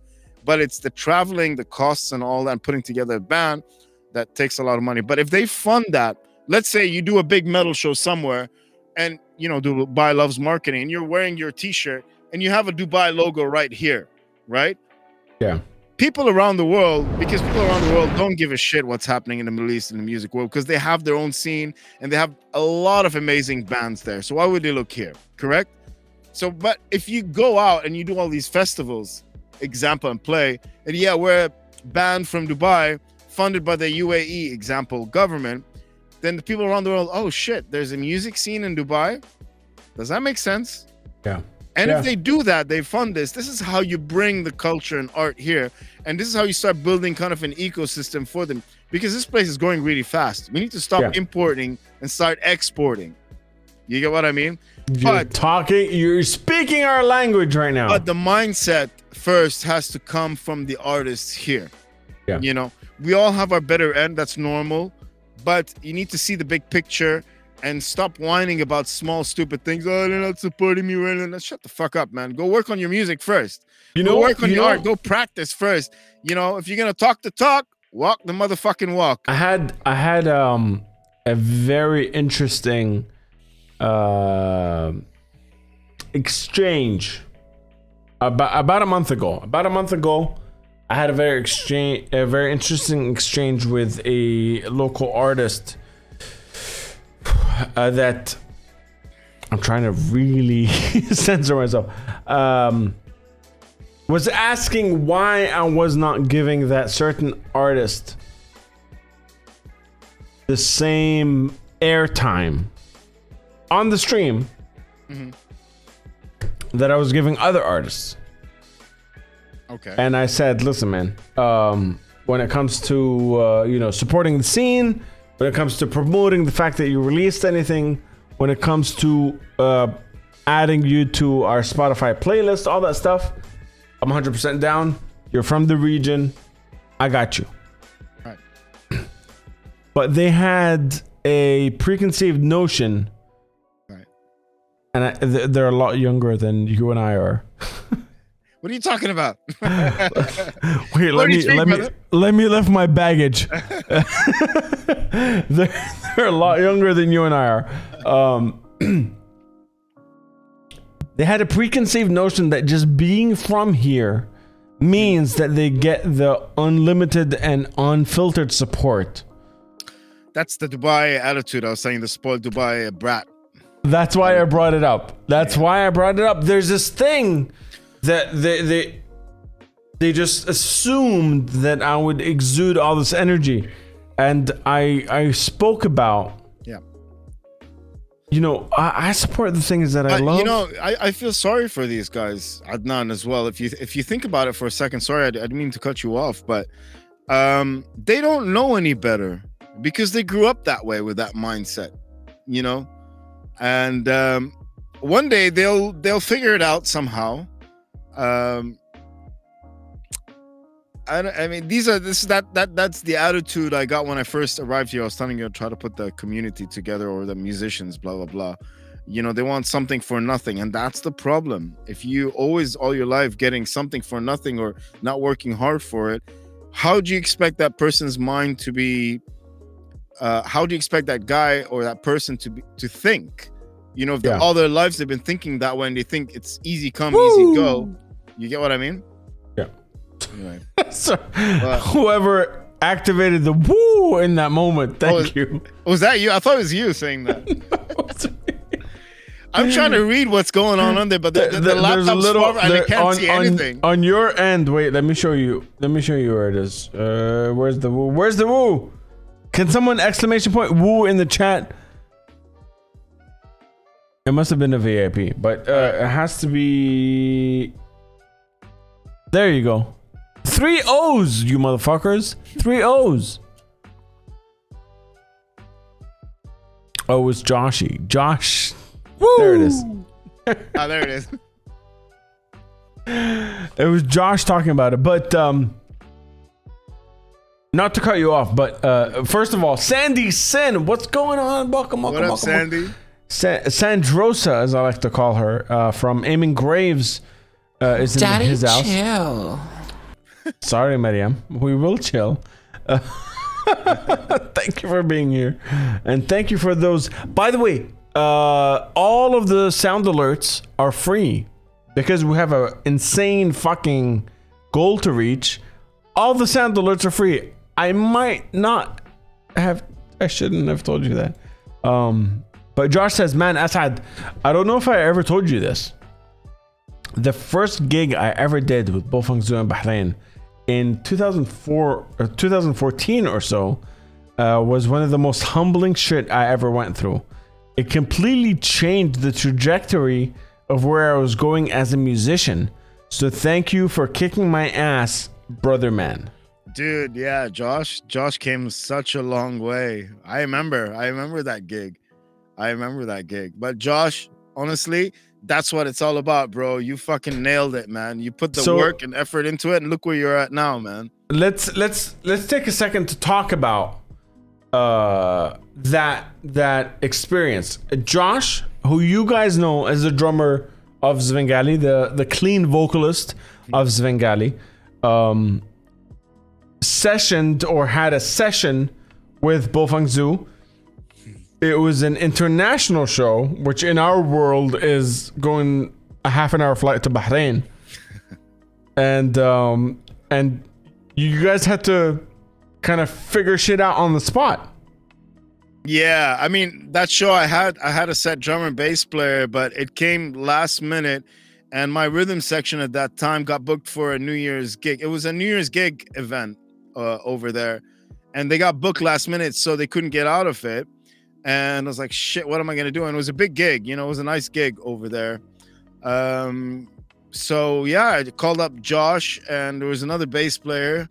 He didn't cut it, but Josh was there. I'm like, guys, you need to learn the song. And, at that time, Bofang Zoo, we were gigging sometimes 2 gigs a day, one city to another, doing big stuff here and there. We were really busy. So we needed people who just did a lot of their homework really well and came to rehearsals. Rehearsals for me is not about learning the song. You need to do the song and learn the song. If you get hired for, like me, I'm a session player as well. If I get hired for a gig and they give me the repertoire, I learn the shit out of the repertoire, write it all down, all of this stuff. So when I come to rehearsal, I'm fully prepared. And I don't only learn my parts. I learn the bass parts, the keys parts, the drum parts. It doesn't have to be physically, but where everything's arranged. So when I get there, I want to be professional. And as soon as they start rehearsal, hey, I'm on it, right? Rehearsals should be, okay, let's maybe tweak the arrangement for live or do something, maybe here and there, like some sonics. But it shouldn't be a place for learning the songs because I understand from the artist perspective, let's say Svengali has got a rehearsal. You go rent a rehearsal space, which costs, this much money for the next 3 hours, and you hire a session gun, a bass player, a drummer, who's new, your bass player, drummer, or guitar player, whatever, cannot show up, right? And you're paying money for this, so you guys all know your stuff, and this guy comes in and wastes 2 hours trying to learn a song. That's just not professional. That's not a person who takes music seriously. Does that make sense? So that will not look good on you, and you have no choice but to take this guy on, right? It absolutely makes sense, and I will even one up you with that, where we're not hiring anyone specific. We have added Josh is in the chat, Sandy's in the chat, everybody's in the chat. Yeah. We have had show opportunities in the UAE, in Dubai, where organizers have hit us up and said, we want to have you guys on, and we said our pay to play performance fee Right. is, wait, what is 1,000 dirhams In dollars, in dollars? it's like 260 maybe. We will fly 2 people in, book our own hotel rooms, book our own accommodation, pay for our own jam fees, all that stuff for 1,000 dirhams. Wow. And we got rejected. Wow. Yeah, and you asked us. So what this was, okay, I'm not gonna bring up names, but this This was a while ago. This was before. Fuck it, man. Fuck it. It was meant to be. Screw 'em. These opportunities come and go. Like, yeah, I've been through that shit so many times, dude. I just don't give a shit anymore. This I keep telling you, I really don't give a shit anymore. Like, I do the shows I want to do now. Before, I used to I used to count on gigging all the time. And then I realized it's like, nah, I want to do the shows I want to do, create the shows, and do something else on the side to keep my sanity and be happy, because else I'm just gonna be a bitter motherfucker, and I don't want to be that. I just want to put out my own shit. But with Josh coming in, sorry, I was gonna go back. That time I think, Josh came in. He did a decent job that night, overall. But then after that, man, that dude just went. And then we did another few big shows later on down the years for my. Which album? Yeah, I think it was Dangerous Radio album. I remember I edited the video of you guys playing live. Yeah, that one. Yeah, that's on YouTube. Do you want to find that? Well, yeah, you can play the song Whiskey, but I sound like shit vocally, but I don't give a fuck. Play, you'll see Josh there fucking with his big hair, and go for it, man, if you want to. Is it Beats on the Beach 2016? Yeah, that's the one. That's the one. All right, let's. I'll set that up while you finish this. But Josh also says the problem with the UAE is that Dubai is full of expats, and the UAE will probably only support the scene when it's just Emirati. I disagree with that, because we already have people that have debunked that.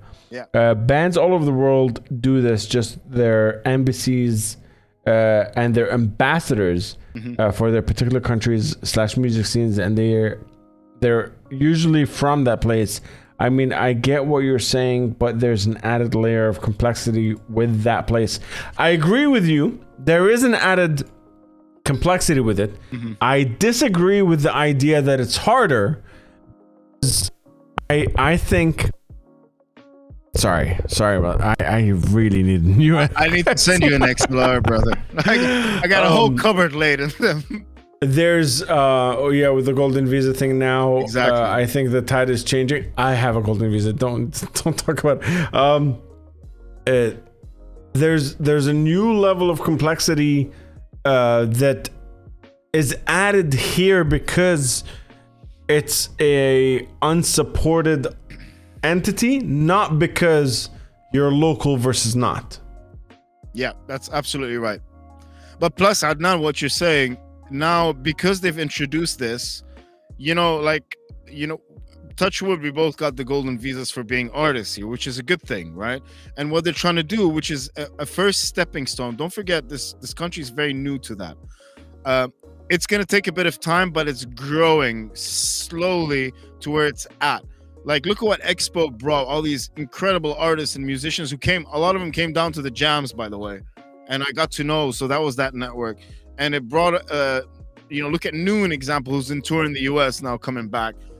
There's just a bunch of stuff happening. It's just all staggered at this moment. It just needs someone to come and organize it together and just put it together and make that entity, which is happening really slow. But it's going to take a bit of time. One thing I didn't mention, by the way, for the music scene here is don't forget that we lack numbers here. This is a transient city. That means, when you go to the metal shows, you'll see a lot of familiar faces, and, it expands and contracts and all of this stuff. But don't forget, this is these are the metal people here. It's not like there's other people who are into it.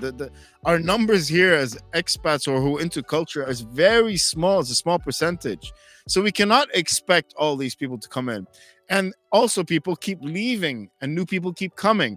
And when people keep leaving who've already learned the scene, they left. New people come, they need to relearn the scene. That is one big issue that we have here. We'll talk about this. Rebuild up, you know what I mean? We'll talk about the recyclable. Is that a word? Is that a fucking word, Chad? That makes sense. Recyclable. Yeah. The washing aspect of the UAE creative scene. Let's not call it the metal scene. Let's not call it the rock scene. Let's call it the art scene. Right. There's a cyclical nature to the people you work with when it comes to film, photography, art, music, production. Yeah. You're one of the few that I've mentioned on the podcast. The revolving door. Thank you very much, Derpy. There you go. The revolving door that is the art scene in the Middle East, specifically in the UAE, because everyone gravitates to the UAE for the art scene, the music scene, they come for the business first. The business scene, absolutely. But no one ever talks about the people that fucking stuck around. You know That's why we're still here, because I think it's a calling sometimes. I ask myself, why the hell am I still here? But you feel maybe I'm meant to be here as a person or as a musician. Maybe it's a calling, like say, look, I've been here for years, you know, and I've contemplated many times on leaving, and I'm still contemplating on that. But maybe it's meant to be for me to be here, like maybe yourself as well, Adnan, and me, to cultivate this, you know, and kind of make it happen, rather than leave it alone and leave it for the next muso to do the same thing what we're doing right now. Yeah, I don't know. Maybe not. That might be it. That might actually just be a case of where we might not even be doing it for us. Yeah. I mean, we're just barely paving the way for the next generation. I mean, you're not doing it for, I mean, I look at this show, I think it's a beautiful show what you're doing here. Like I'm humbled to be a guest on your show at this time, and I see it. You're not doing it for you. You're doing it for the community. And that's exactly the right attitude. That's another attitude adjustment that everybody do it for the community first, you know, and then come in with it by with you, you know. Unmuted and everything that we've built with Svengali and the unmuted show, unmuted music, all that stuff is 107%. I know some of you would fucking hate that. Awesome fiction. Is 100% a community-based entity. The idea of building something together more than a lone ranger fighting for something they believe in. And we've been able to do some fucking... you were there when I started Unmuted. Dude, you've come a long... Is that your cat? Yes. It's not Azad though, it's Sushi. Zap was like chilling. I don't know where he's at. He's up to something though. But yeah. I would have never imagined this being something that we can do, songs that we could afford to write and record and mix and master, and the guests we would have had on. I feel like that's what kind of lacks in the local scene here. Like I would never wear, and I've made it a point for the last 10 years of my life, an international band. Okay. I don't wear Lamb of God. Metallica don't need any more fucking advertising. Yeah. Guns N' Roses, everybody knows them. You don't need to wear that fucking t-shirt. Bullfunk Zoo, Wezen from Kuwait, the Metaverse from Dubai. If you want to rock a Lamp of Good t-shirt, yes, thank you, Sandy Sin. I love that. A Lamp of Good, which is a story that I told Mark Hunter on the podcast. Mark Hunter from Chimera. Nice. That motherfucker, when Randy Bly was sick with COVID, sessioned for Lamb of God. Nice. Wearing the Lamp of Good Unmuted t-shirt. Awesome. That's sick, man. It's like that shit blows my mind. You see, there you go. There you That's go, bro. community. But there you go, because you persevered. Like, you have to give it time. You know, people want things overnight, and that's another issue. But you kept going at it, and look at that. What did he wear? You get what I'm saying? He wore that motherfucker. 100%. Look at the guys you're interviewing as well. You know, these amazing artists. You got there for a reason, because you worked hard, and that community helped build it. You helped build that community. So you are a big asset and pinnacle to the Dubai music scene. You get what I'm saying? So what you're doing is exactly what you need to be doing. We'll dive deeper into this right after this, you guys. We're gonna take a pee break. We're gonna watch a Bullfunk Zoo live Beats on the Beach at 2016 with the one and only Joshy Buns, as you know, Josh Saldana from Sevengali, as our only bassist likes to say it. So we'll be back in 5 minutes. Do your thing, Chicken Wing. All right. I fucking love you guys. Any last words, Asad Lais? Not at all, man. I just need to pee as well. Here we go. Hit it.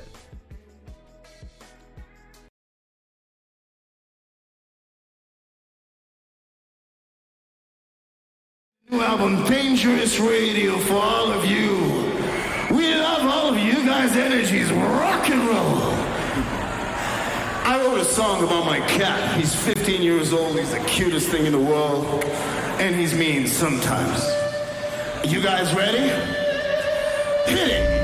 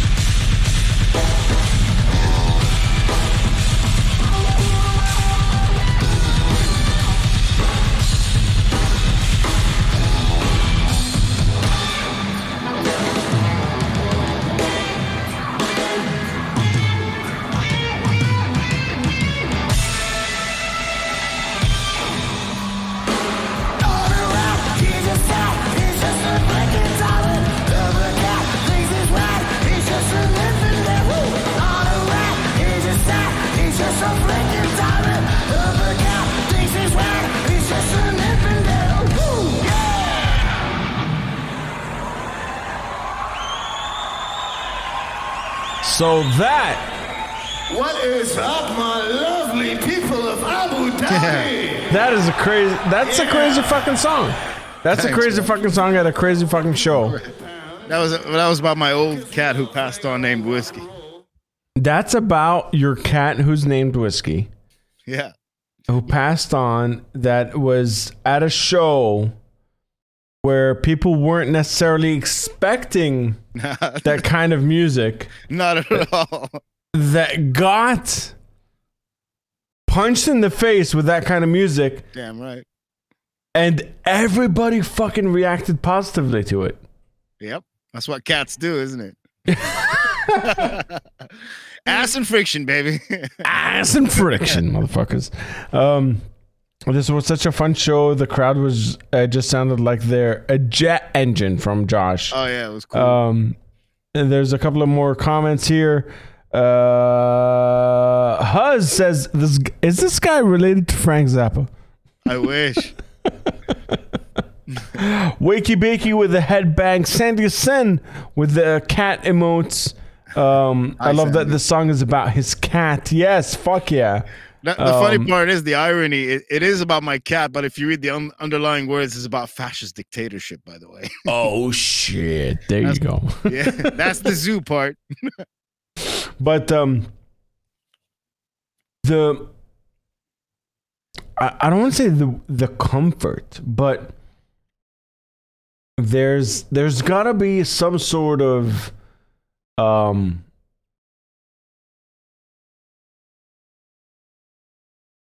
I don't know what the word is. I don't know.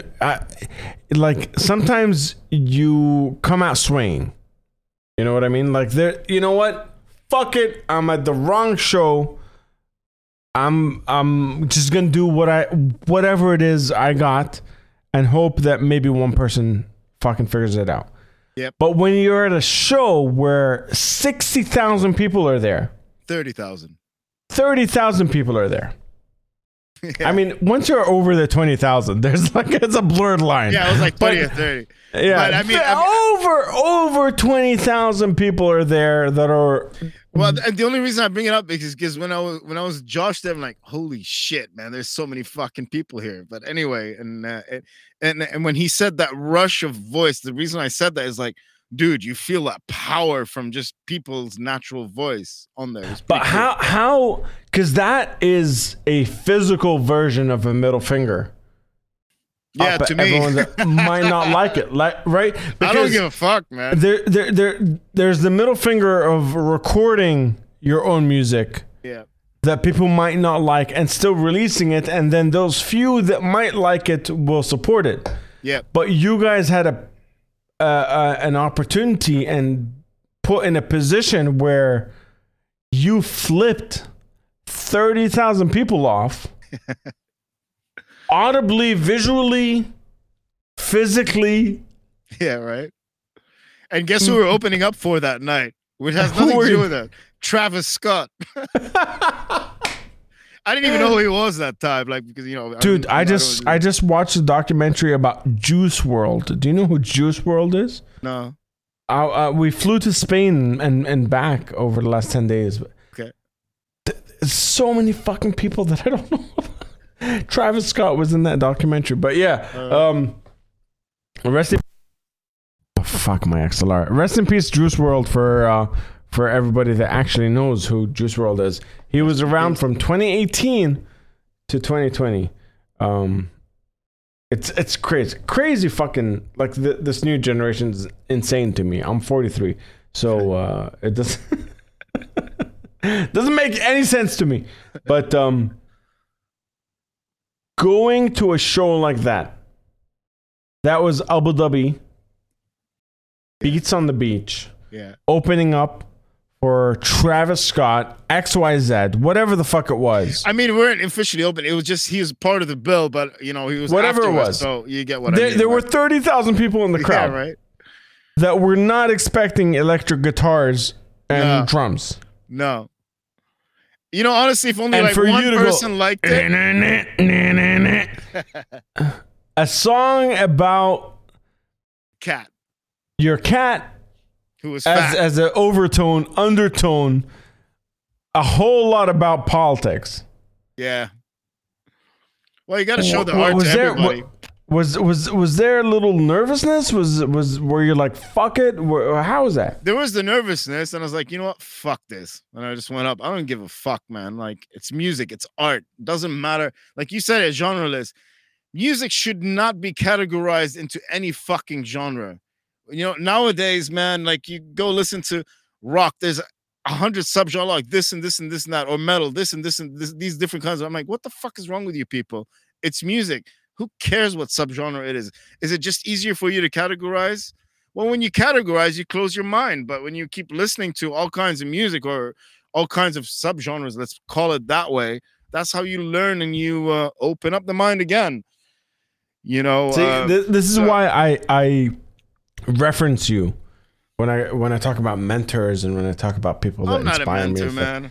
Shut the fuck up. But this is why I reference you because you know a lot of people, and this has happened on the show. A lot of people that have been here for a while know this. Chat, fuck all of you. I hate each and every single one of you, except for Jagro because his PMA, positive mental attitude, all the way. There's a lot of issues when it comes to, yo, is this post-grunge hardcore melodic death metal? Who cares? Does it sound or is good? it post-grunge alternative melodic death? And we started a joke on the show that it's like, does it really fucking matter? Does it really matter? And it doesn't. Is this metal? Is it rock? Is it alternative in any aspect? I'm fucking down with it. I mean, honestly, this whole categorizing thing, I think, came up because for radio stations to know where to place their songs and what shows to do it on. And you know, we've had a guest on the podcast recently that's from a small up and coming band that needed to categorize their shit for Spotify. For baby, CD baby, for fucking DistroKid, for all that shit. Yeah. Sorry. Yeah. And they had 3 options. Yeah. What are your 3 options to categorize the art that you make? There's Zappa. There is Zappa. Finally awake. Hi, Zappa. Whoa. All right. He's been pulling on the cord since we're talking. Yeah, go on. Sorry. But how do you categorize that shit? It's the same as how do you categorize, I see Zombie Soup twerking in the chat, a content creator. Yeah. How do you in three words or less categorize our friend Zombie Soup creating content? Is he a gamer? I mean, he games. Is he a musician? I mean, he makes music. Is he a DJ? Yeah, he plays your music. Is he a streamer? He does stream. There's so much more to content creation and music and musicians. When you categorize art, you're actually creating more prejudice, I think. Yes. You know, like why? It's art. It's about creativity. Be free about it. Fucking. If the song sounds good, who gives a shit what genre it is? Or maybe the genre is an ego thing. I think it's an ego to feel that you belong to some sort of a community just because, you know, you might not even like the music, but I like this because the community there is cool, so I'm going to like this. But that's another thing is like people these days are using their eyes more than their ears. I got a segue for you, motherfucker. Oh, shit. Here we go. You opened up the floodgates right now. Bring it. You have been one of the few people that have never identified as Middle Eastern rock, Middle Eastern metal, Middle Eastern XYZ. Cool. You've always, and I have fucking noticed. Sorry. I need to listen. If this is not an ad for Buy Me a New XLR, I don't know what is. Dude, I'm sending you one. That's it. Done. You have been one of the very few people that have actively, in my perspective, steered clear of that branding. You've just been either Bofang Zoo or Asad La'is, XYZ. Yeah. Or you know what? A random guitarist featured on a song. You've never honed or phoned in is the term I'm looking for. Middle Eastern XYZ. As someone that has effectively used Middle Eastern based metal band, Dubai based metal band, UAE based musician. Why have you steered clear from that? If there is a reason, and what are your thoughts on using that terminology for promoting your art? I don't know if I steered away from that on purpose. I just want to be a part of all of it, really. Maybe that's why, because I didn't want to be pigeonholed into one thing.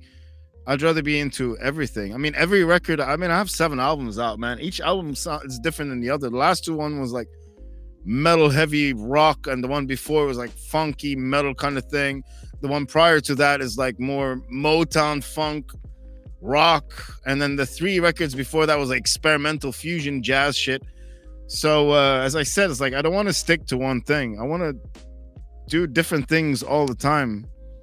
Life's too short. Why experiment with or work with one kind of thing when you can have it all or do it all? And yeah, art again.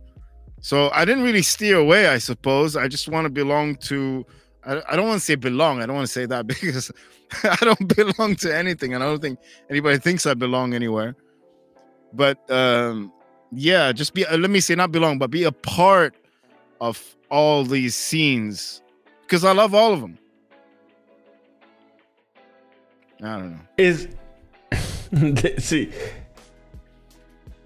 not necessarily promoting yourself as a Middle Eastern as an artist musician. I just say as a musician artist, because that's the thing. The ambiguity, is that the fucking word? Chat, you're gonna shit on me if I say it wrong, but the ambiguity of it, yeah, there's an aura to Asad and to Bofang Zoo that is just like, and it stinks. The aura fucking reeks. You guys, I've seen ass and friction, brother. Ass and friction.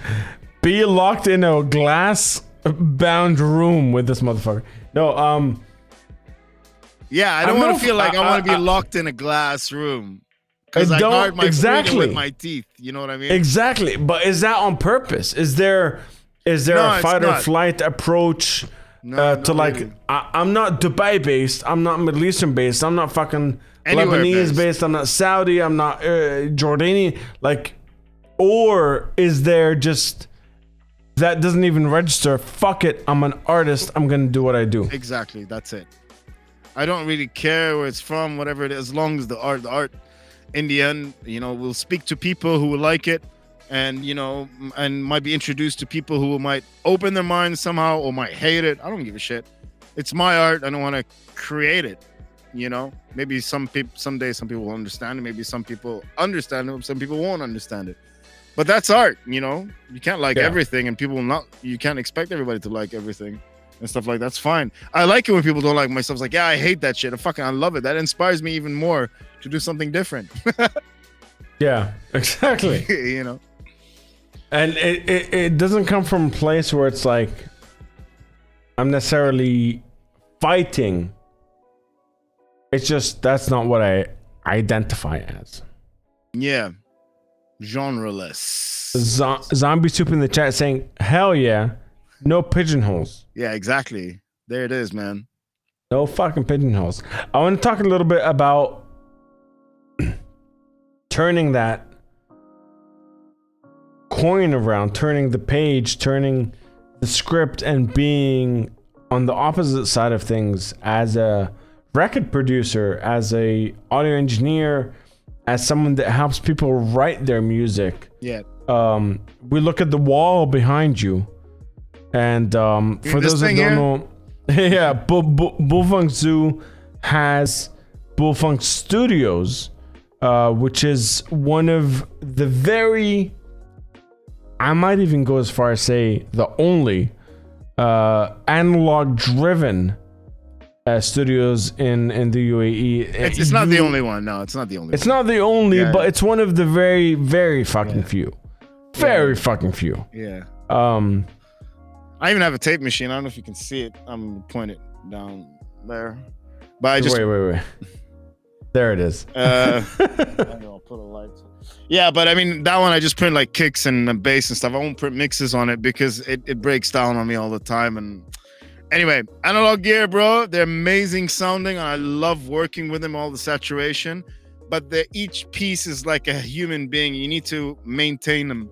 And I have to do that all the time. But when you get a great sound out of them, they sound sexy.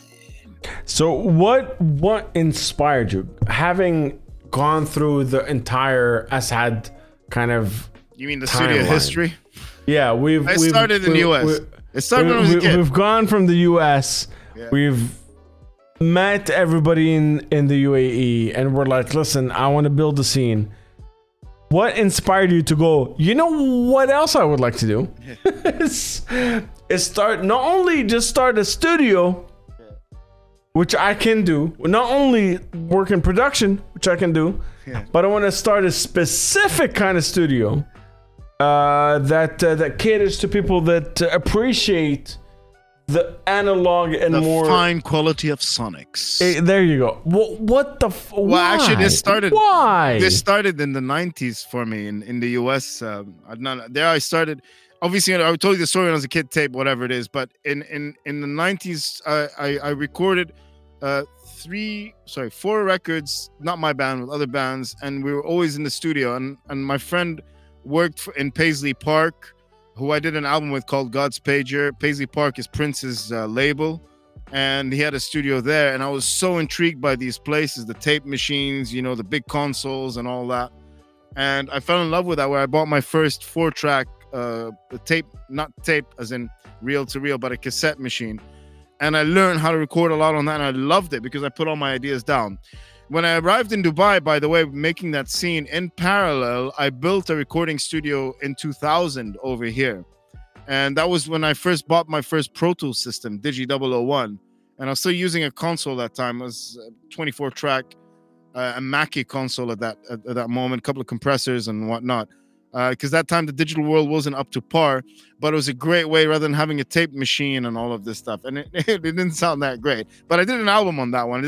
I did a few albums for Abstract Collision at that time. A few albums. Yeah, not one for me. There was a couple of kids actually. There was a metal band I recorded and did their thing. I forgot what they're called. And there's other people who came in and at that time, and then I had to shut that place down because at that time it was really costly, and I was under big debt.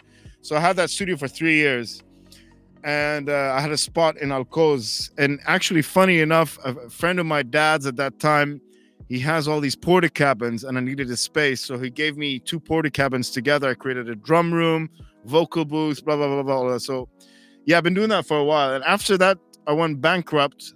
I should say, I was in big debt, so I had to sell, and I sold everything for nothing, man. I was so heartbroken. And since then, I've always had a home setup, but at the same time, I was working in NBC television, and there I was working on a Studer console and a Calric. I was doing all the live stuff for them there. Obviously, they had outboard compressors like the LA2A 1176, 1178. I remember they had that too. They had an Alta compressor. Anyway, I'm not going to geek out on this stuff. So I always worked with this stuff over there, and I was about to say, you're like, wait. And compressor, well, they had the like, consoles. We had proper consoles in NBC until the day decided, and they're great, proper patch bay, and they sounded fantastic. Obviously, it was all live broadcast, but I produced a lot of music for jingles for them there and whatnot. And then I moved on the other side of the coin there, being a studio director, producer, whatever it is. But then they start switching the consoles, not all the studios, to the digital stuff. So, and I realized, I was so used to the analog sound from the US And then when I had the digital one, I remember that was good. But when I went back to it, when you were saying analog, everything that's going into this recording is all done proper analog, and then when it's going back out, it's done also analog in MBC example. Right now, fully analog, that means it goes in and gets recorded on a tape machine and then goes out analog again. With digital audio, you're going in analog, but actually the digital transformation is done digitally, obviously. Right, without like proper analog preamps. There's all like simulated stuff, which they sound great, don't get me wrong. My studio, and with the tape, now I worked on tape in the US because that was the only thing. So I worked a lot on cassettes, and I knew like if I had 4 tracks, I would record like, let's say, drums on all 4 tracks. Then I would sum all of those and put them on one track to have an extra 3 free tracks, you know. So it was a mission to record. And on a reel-to-reel, when we're in the studio, I remember every time if we had to do another take, you have to wait, you have to cue the whole reel again. The engineer had to stop it. So I'd watch that. Now it's like a split button. Done. Oh, yeah. You want to do it again, which is awesome, by the way. But that quality, when it started out like late 90s with the Pro Tools 01, wasn't very good sounding. You get what I mean? Yeah. So sorry, I'm just giving you a little brief history there, and then I can imagine because dude, I've watched those documentaries where people are like, Limp Bizkit, that's the Pro Tools world. Yeah. That's the new world. Are You on the Grid? That's the new shit. Right. Yeah. And I haven't experienced it myself, but like, I can only imagine going from. Because now I'm experiencing it from, in terms of social media. We used to do this stream on Facebook. Yeah. You know what I mean? Now people are like, what's your TikTok? What the fuck are you talking about? So I can only imagine in terms of an actual technical perspective of you going from, how do you add saturation to this? How do you add, that color to a sound? Yeah. Versus, did you download the new Waves plugin? Like, is that? Well, I get what you said, but I work hybrid anyway. But the thing is, why I say analog and because for me, I'm a believer in when you're recording something, record it really well. Obviously, first it's performance. Performance has to be the key. Now you want to capture that performance, and you would capture the sonics, a beautiful way of sonics with a nice mic, good preamp, maybe a compressor on the way in. And now with today's digital world, and then print it digitally on there. And then when I mix or when I master, everything's coming out via analog, but with a hybrid status. So a mixture of plugs, time-based effects, which I use as digital, but everything that's saturated or everything on master buses, which needs color and vibe and stuff like that. This is where all this stuff comes in. But everything goes in with analog preamps and compressors where it sounds great, because the thing is, for me, I got used to that sound, especially in MBC. Working, they had a big studio console. They had a Calric console downstairs in MBC 1, MBC 3. We had the studio. Anyway, all of that. So there was that beautiful, just warm, beautiful sound. And then I always noticed that. So over the years, I've always had a home setup. It was a digital setup, started getting better, but I missed the old stuff. So slowly I started collecting pieces. Every piece I have is well thought of for what I need to use for my workflow. I can geek out. I think I'm geeking out too much for the crowd. I'm sorry, crowd. I'm probably talking Chinese to you guys, but no, I mean, I love this stuff because quality for me is the biggest. I mean, listen. If there's any indication that you like to geek out, just lean to one side and just show that wall of fucking racks behind you right there. Well, let me move the chair. I'll swing by stuff around. Look at that shit. A lot of it's off now, but yeah. But that is not someone that is producing off a laptop right there. No, and acoustics is very important in a room. So I also ended up studying acoustics engineering with John Brand for a while, and he helped me build this room. So this room is made for mixing and mastering, and I record drums now. I've recorded all these drum samples from these well-known drummers, which I'm going to be releasing soon, and I have a new record coming out. I've been producing these singles for these artists, and so I've been busy in the studio, and I got shows coming up, so I'm happy that way. But I mean, you've been here, right? I have. Yeah, that's right. You've been here. I've seen the pre-post and Right, when it's nice the to during. yeah, right. And I built it like a lot of the cabinets. I learned a bit of carpentry to build it myself. So a lot of the stuff, the panels, with the help of carpenters, I built together, you know, and so you feel it, you know, for me. And yeah. We're stepping outside of the studio experience for a little bit for Sure. a question from Derpy here.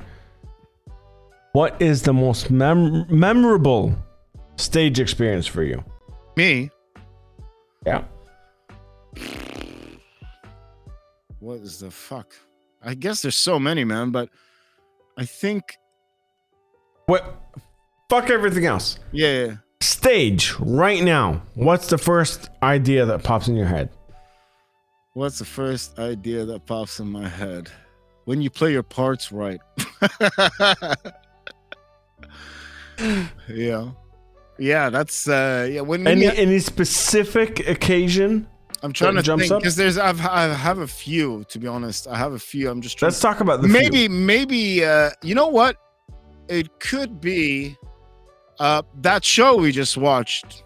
There's some good moments there. You know, there's a vibe there. The band was well rehearsed. We were all, you know, gelling together really well. Whether the crowd liked it or not, we had that energy from the crowd, that big noise. So it was a very good show. It was a 1 hour show, I believe. Yeah, 1 hour show we played.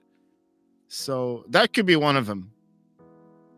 If that answers that, guys, it's hard, man. Honestly, I've done so many different kinds of shows. You know, the big stages, the clubs, the small, intimate, and they all have a different moment, but they all have a great moment, I suppose. I don't know. I know that's a vague answer, guys, but I'm sorry. That's it. I'm trying. I was doing the technical while you were saying that. All right. By playing the show you're talking about. Right. The Pip. Yeah, there you go. There's the There's picture the ass and friction, ladies and gentlemen. So that's one of them. I would assume that was one of the shows. You know what? Let me tell you, the best moments I've had, because I hire a lot of session players. When you get along with the guys and you have fucking great chemistry, that's the greatest show with the band members. I actually have a question based on that. Yeah, go on. I actually have a question based on that. As someone that has always thrived on the idea of a collective, Right. who then very, very suddenly started working as a solo person, in terms of creating, whether it was the podcast, the streams, the music, and then finding kind of a team within that. Massive shout out to Four Derpy Paws, massive shout out to Bailuni, massive shout out to everybody that supports me doing what I do. You've kind of found the comfort in being like, you know what? Bullfunk Zoo is my thing. You mentioned hiring musicians, all that stuff. Yeah. How hard is it to be the pro and the con of your own world? How hard is it to have the freedom, but also all of the downfalls of your own creativity? Yeah, man. I mean, to be fair, looking back, all the bands I put together, I always had session players. Not real, you know, maybe I always had different session players because I was trying to find the band that I can stick with for a long time with the same mindset and same drive. But that never happened. So indirectly, it was always kind of like me doing that thing, because I mean, I was always writing all the music anyway and putting it all together, managing it and blah, blah, blah, blah, blah. And once sometimes, you know, some of the band members or at that moment for that particular band or that particular album or particular gig, those band members, you know, they were hired guns or they were friends and they do the show, but there wasn't that commitment. And I realized commitment is a huge thing in music. You really have to be committed, and you cannot expect everybody to be committed. They got their jobs, their families, or whatever else they do that they cannot commit fully to the art form that you are creating. So I didn't want to, you know, burden these guys with that responsibility. Does that make sense? So really, It does. So now, I mean, I love working and writing with other musicians and other bands or other members if they have the time and the honesty that they want to do that, rather than, okay, let's do something together for fun, but if it doesn't go to fruition. And I don't like doing a project where it doesn't come to fruition just for fun. You know, I'm not at that point. That was when I was young, but now it's like all serious game. Like when I have an idea, I gotta get an idea or create an idea with some other artist. We have to make it come to fruition, and that commitment level needs to be there. If the commitment level is not there, then for me it's a waste of time. You know, if I'm saying with another person, so that's why I do it by myself. And when I go out, if I do any shows or whatever it is, I have all the music written. I write all the music, send them all the parts, go learn this, learn that. Of course, I know who are the artists or the musicians who I want to hire, and let's go do these shows. And today's world, I mean, you know, man, you know about this, right?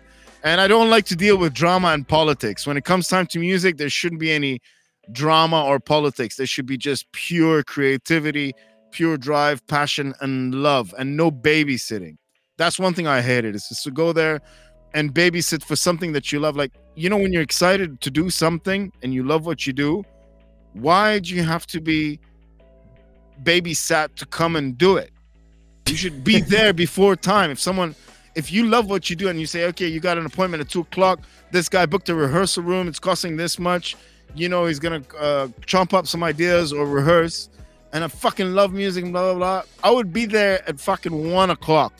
That's me. Whether I want to be there or not, no, because first of all, my professionalism, I believe very much in work ethic and professionalism, and passion and love for what we do, and it's a blessing that we're still doing what we're doing.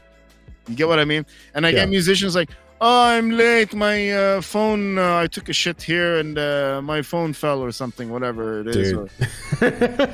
Man, I don't have time. I have a mission. I got to do it. And, you know, I always said it. Look, I'm a fucking bullet train going. If you want to ride this train, you better ride as fast as I do. If you're not, I'm not interested. I'll be great friends with you, but I don't have to work with you. Everybody click in the chat right now. You know why I love that? We're clicking because it's a tradition you guys have. Where did they click? No, I just made that up. Billiards? I don't know why I'm clicking. But you know, Freight Train by Svengali is literally based on that. Nice. You see? I'm a fucking freight train. Whether you're on the train or not, I will speed past you. Yeah. If you want to join us on this journey, welcome aboard. If you want to watch from the sidelines, we will fucking fly by. 100%. But that's not only for what you do, you know, like in general, everything really. You know, there's nothing wrong with people who want to be on the sidelines, but listen, you want to be a part of this, you got to be on board all the way, or you're just a hired gun. Yeah. Does that make sense? Yeah. I think the primary issue that we have specifically in the Middle East is the idea of, I want to be a part of it, but I only want the responsibility of a sideline. Then stay a sideline. Then be transparent and be a sideline. That's exactly it. I mean, that's just logic right there, right? So yeah, there's a lot of people I know. No disrespect to any of you, but I have met people that have said they are no longer they've identified as ex-music people that I have aspired to be like. People that I have put in the tier where I would put you, Asad, that have come to me and identify themselves as ex-musicians or failed musicians, which fucking, that's the one that like really like, you know, when it jitters in your fucking brain, there's like there's a crack and it just fucking. You mean you're talking about ass and friction? it just ass and frictioned my brain.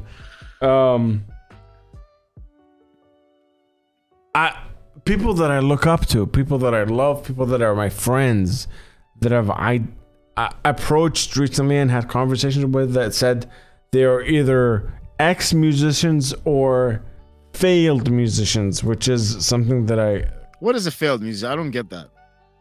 So they did not meet the criteria that they set for themselves within the time period that they set for themselves. The guys who tell you that shit, these are the guys who are trying to get fame and fortune right away, not about the music. These guys are not about the music.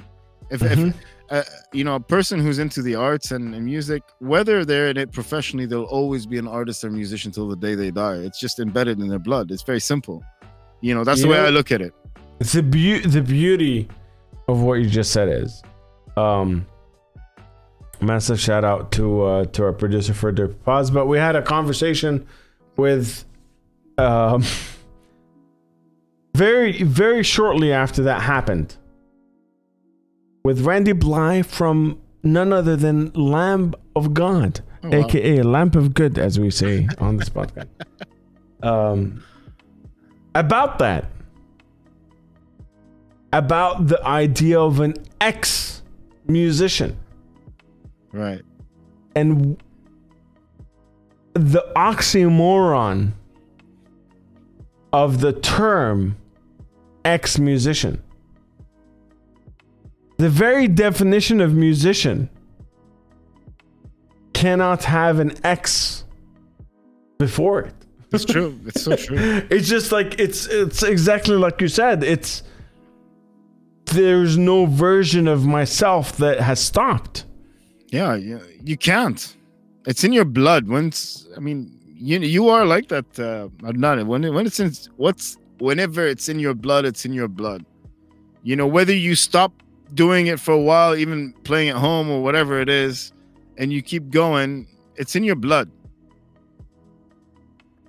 So I think what we need to talk about is your approach to not only having it in your blood, but you providing a platform with Bullfunk Jams, with Bullfunk Studio, with Bullfunk Zoo.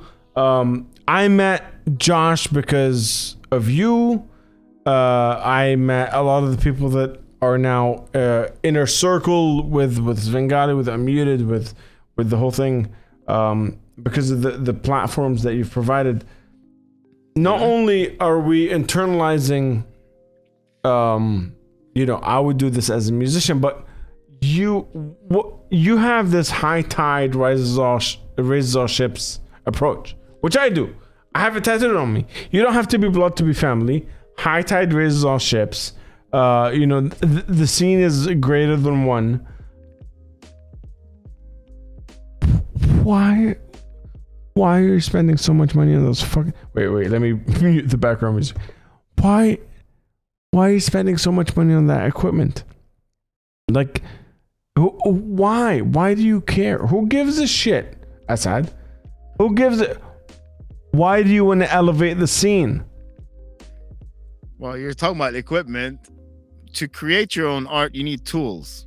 Like, a guitar player needs a guitar to execute, let's say, an idea or something. So these are really, it's just my toolbox. That sounds cliche, but it is truly my toolbox. I said, and why do I do it in the scene? Because that is, I need to give back, man. Whatever experience I have, whatever I can show, whatever I know, I'm still also learning every day something new. Musically, production wise, you'll never stop learning. It's like whatever I have knowledge now is like my duty to also give back. So the Bullfunk Jams is to give back, and the whole point of the improvised music is I'm trying to show the community, it's not about me, the singer, look at me. No, it's about the whole perspective of creating art on the spot.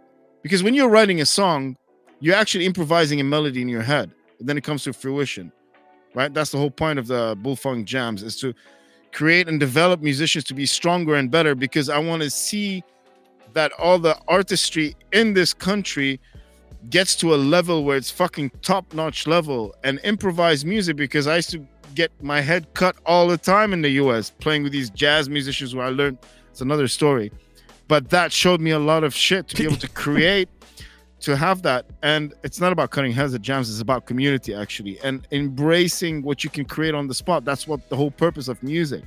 I see a lot of open mic nights, they're all playing the same fucking covers, and I'm like, dude, what the fuck is this shit? It's not a goddamn gig. Be creative. Anybody can play a goddamn cover in a different style, but to have an improvised jam where, you know, on the spot, and it was difficult, man, because I had to come up with ideas every split second. You know, sometimes you run out, and sometimes you try to feed off other people if they don't have any ideas. That creates community, and it creates a bond. Imagine, you know, let me put it this way. I know I'm going a bit deeper on this. You're going to war with your fucking brothers and sisters, you know, out in the field somewhere. You don't even know each other, but you meet these people, and you know you're out there. You're probably gonna sink or swim. You remember Sink or Swim, your song? Oh shit! Look at that fucking thing out there. You know what I'm talking about, right? But this moment, so you develop this camaraderie and this brotherhood or sisterhood or whatever hood together to look out for each other, to, you know, take care of each other and so forth. Improvised music is like that, because when you're on the bandstand and one guy, you know, once you're in it, you're deep in the water, you got to be a part of it to lift up the whole perspective, the whole community, the whole song. It's all about the song you're creating. It's not about the individual or the ego. Leave that shit outside, you know. And a lot of guys came and got so much better as musicians because they come and, you know, I'd get them on a song, try this, you know, because you have to cater to everybody. It's not just for each individual. And I would tell them, look, I hope you go back home and practice and come back. And I saw a few musicians come back weeks on after, and they were just getting better, and better. And that's exactly what I was trying to push with it. Besides the camaraderie and the community of the audience as well, by the way, not just the musicians. To that. God damn it. Where did I go with this one? All right. There it is. Does it even fucking matter? Does it even fucking matter? Why wouldn't it matter? Of course it matters. No, what I'm saying, does it even fucking matter? The train of thought that you just spewed, does it even matter where it started? Because there's a tangible lesson. Yeah. To everything you just said, and we have a lot more people that listen to the podcast on Spotify than that tune in on Twitch. I appreciate and love each and every single one of you that tune in on Twitch, but the people that like to listen to a podcast on Spotify after the fact are higher numbers, and I believe there's a lot more fucking musicians that'll listen to this and will be ready to just stretch, just have that middle finger muscle 100%. ready to pop, or at least, if not the ultimate, to actually hit you up on Instagram. Please do. Or on any of your social media, Bullfunk Zoo everywhere, you guys, for some more advice. Asad Lais is one of the people that I hit up whenever I have a question, and like, you know, when it comes to Unmuted, same here, man. I ask you a lot. I mean, the best editing and production work I've ever seen till this day is from you, dude. And I was like, always, you, man. You know, always, you're my boy, man. Thank you. And I echo that kind of openness that you've always given me. Like we were saying, when Svengali was first starting, you've heard demos before we even got to Hadi's studio. Like demos that I recorded. You know what I mean? You wore the first Svengali t-shirt that was a demo print. You heard it before $2,000, ladies and gentlemen. Yep. He still has it. But I've echoed that kind of approach where if anyone has any questions about anything to do with media, streaming, production, I am all open. And I think if you guys hit Asad Da'is up, Bofunk Zoo on all social platforms. Where is it? Boom, there you go. Yeah. At Bofunk Zoo on Instagram is the most kind of used platform. Yeah. Go exclamation point guest in the chat. It'll give you a link. Hit follow and $2,000. All right, message me. Fuck you, Derpy. Also, $2,000. We're trying to reach it. If I send for $2,000, that money goes to you, brother, onto this channel. Thank you. But yeah, I mean, it's as network and community driven as I can ever explain. I mean, it's very difficult to explain the influence that you've had, and I know it's easier to say this once we're on a podcast. There's people in the chat, and I'm using the high voice, and I'm telling you things. But in all honesty, I don't think you realize the influence that you've had on my Ass and friction. The friction of my ass has been highly influenced. Thanks, man. You're too kind, man. By your funky zoo. You're too kind. I mean, it's for me, it's just energy, man. Whatever. If I was an influence, great. If I wasn't, that's fine. Just to hang and do your thing is all good, you know? I understand that. And I think that's why it's important to point it out.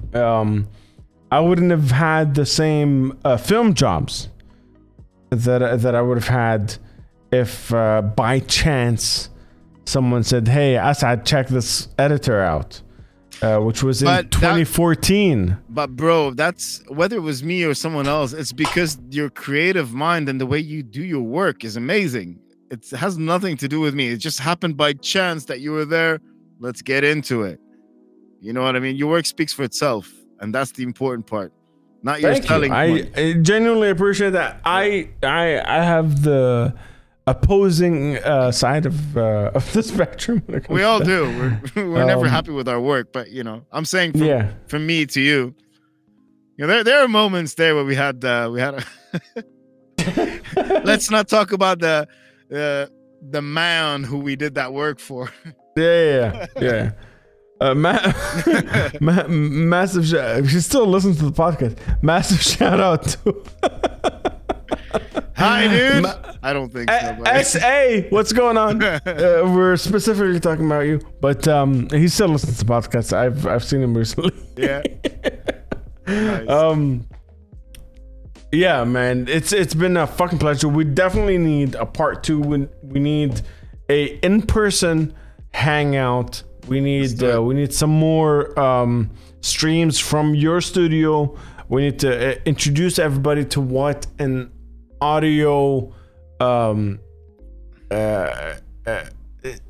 don't want to say analog. It's not necessarily analog, but you have a specific kind of love when it comes to ass and friction. Ass and friction. It's a ass friction, you guys. It's a word. It's one word. Ass friction. Call this episode the ass and friction episode. It's ass and friction. But as I said, the way we end every podcast is. Wait, I'm gonna get the sexy music out for this one. All right. It's not very sexy. It's kind of depressing, actually. But let's hear it. Ass and fiction all the way. Ass and fiction here to stay. Ass and fiction. Boats and hoes. Ass and fiction. Boats and hoes. I don't have the sad music, but we'll keep it with this one. But if you know what? I'll zoom in. Asad. Yo. If you had a time machine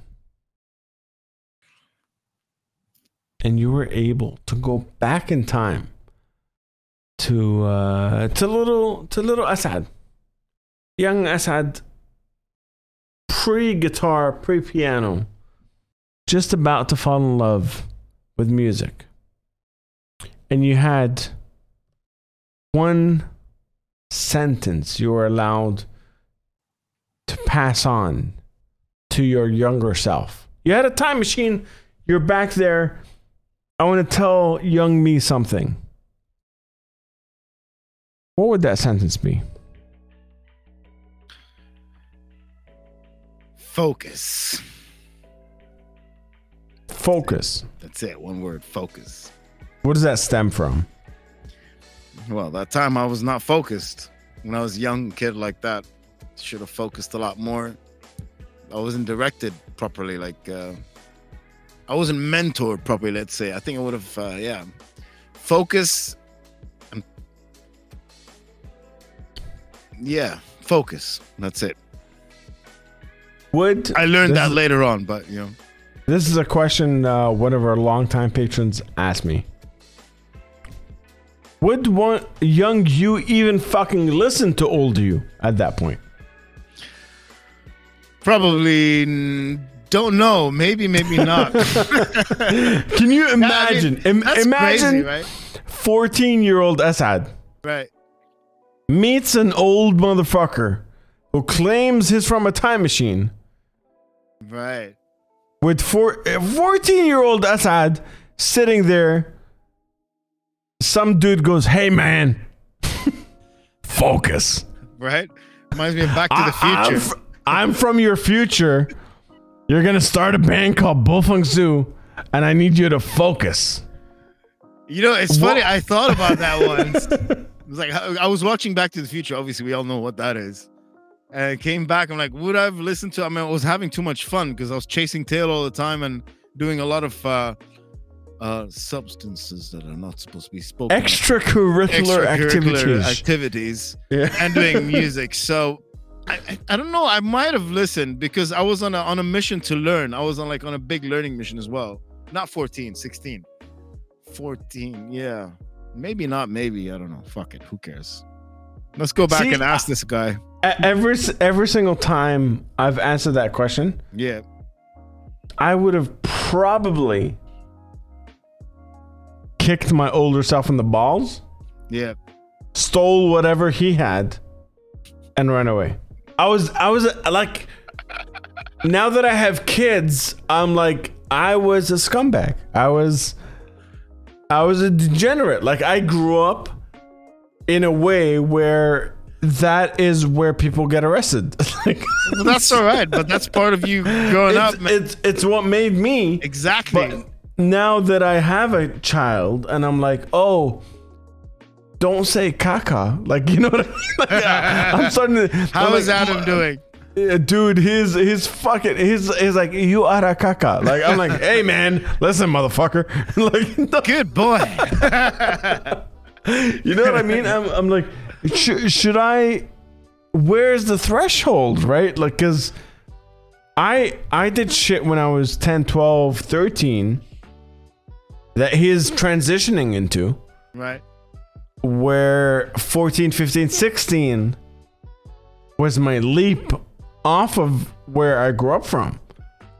And it just makes me think of like, when did I fall? Like, he's in love with drums.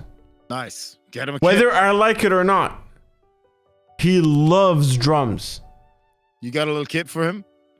I have the electric kit. Pots I and got pans, the little bro. kit. Pots and pans. That's how we grew up. Pots and pans. Yeah, I got all of that stuff. He does not give a fuck about any of the stuff I bought. He cares about making the music that he wants to make. Fucking great on. He doesn't give a shit. He doesn't give a shit that this is what a snare is supposed to sound like. He wants to make his own snare sound. Do it. And he's not even fucking 3. Well, that's fucking genius. And I just started thinking about like, I'm doing therapy. I'm doing a lot of the tribe knows I'm going through a lot of mental health stuff, but thinking about like the resentment and all the anger and other stuff with all the stuff that I grew up with, and being a creative in a non-creative world, and being an alternative Arab in a non-alternative Arab accepting world.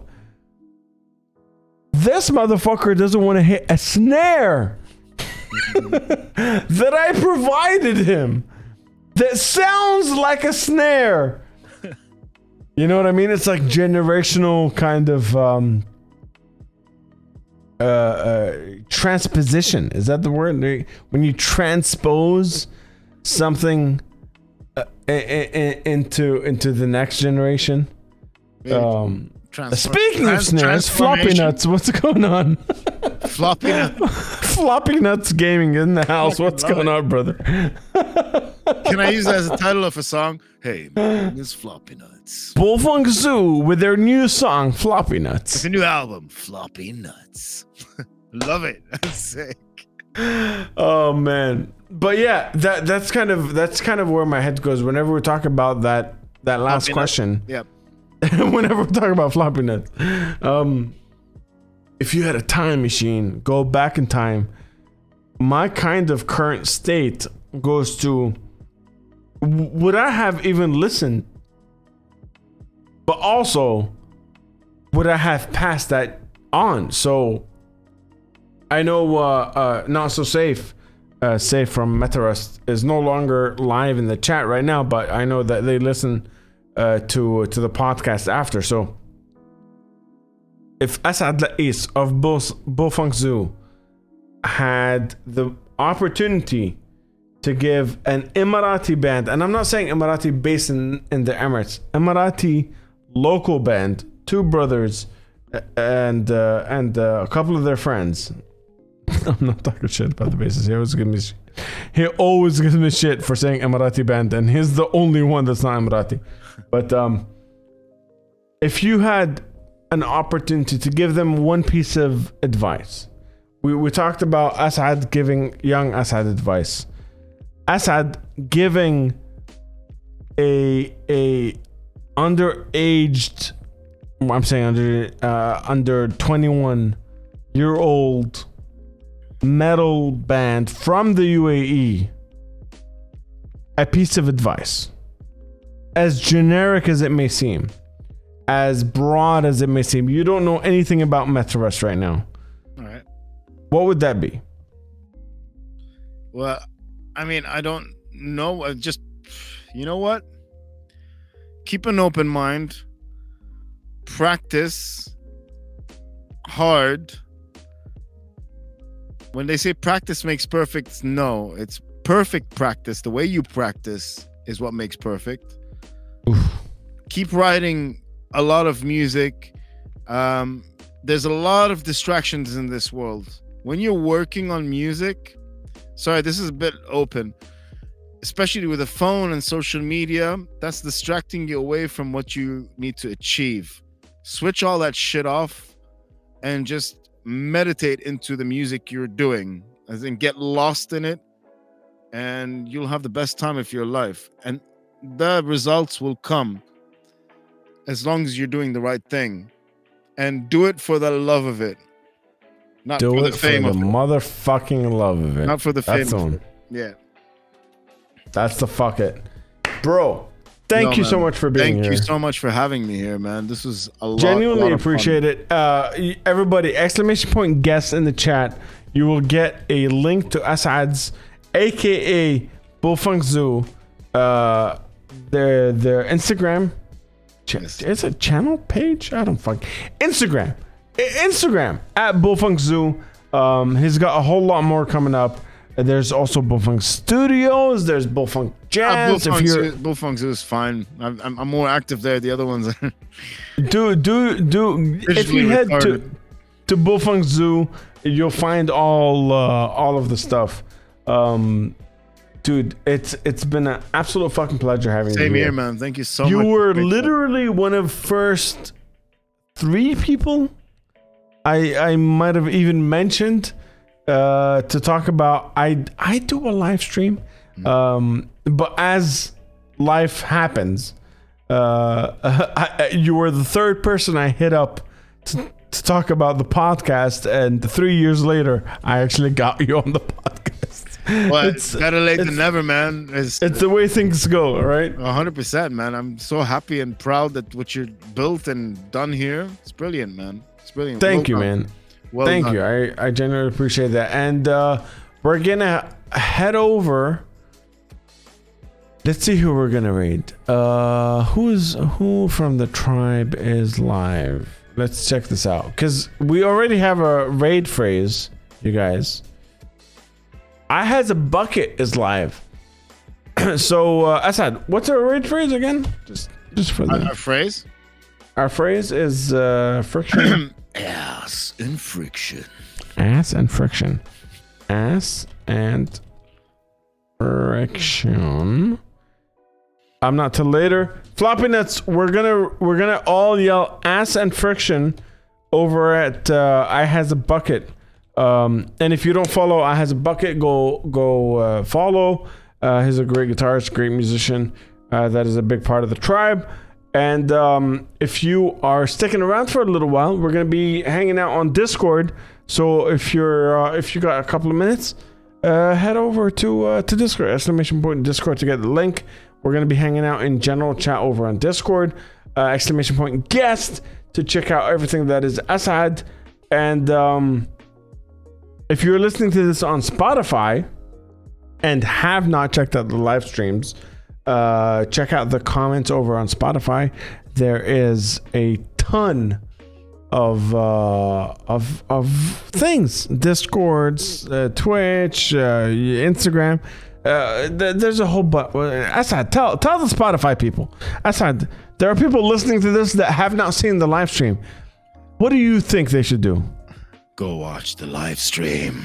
There you go. He's got an SM7B. I know that fucking work. Ass and friction. Ass and friction.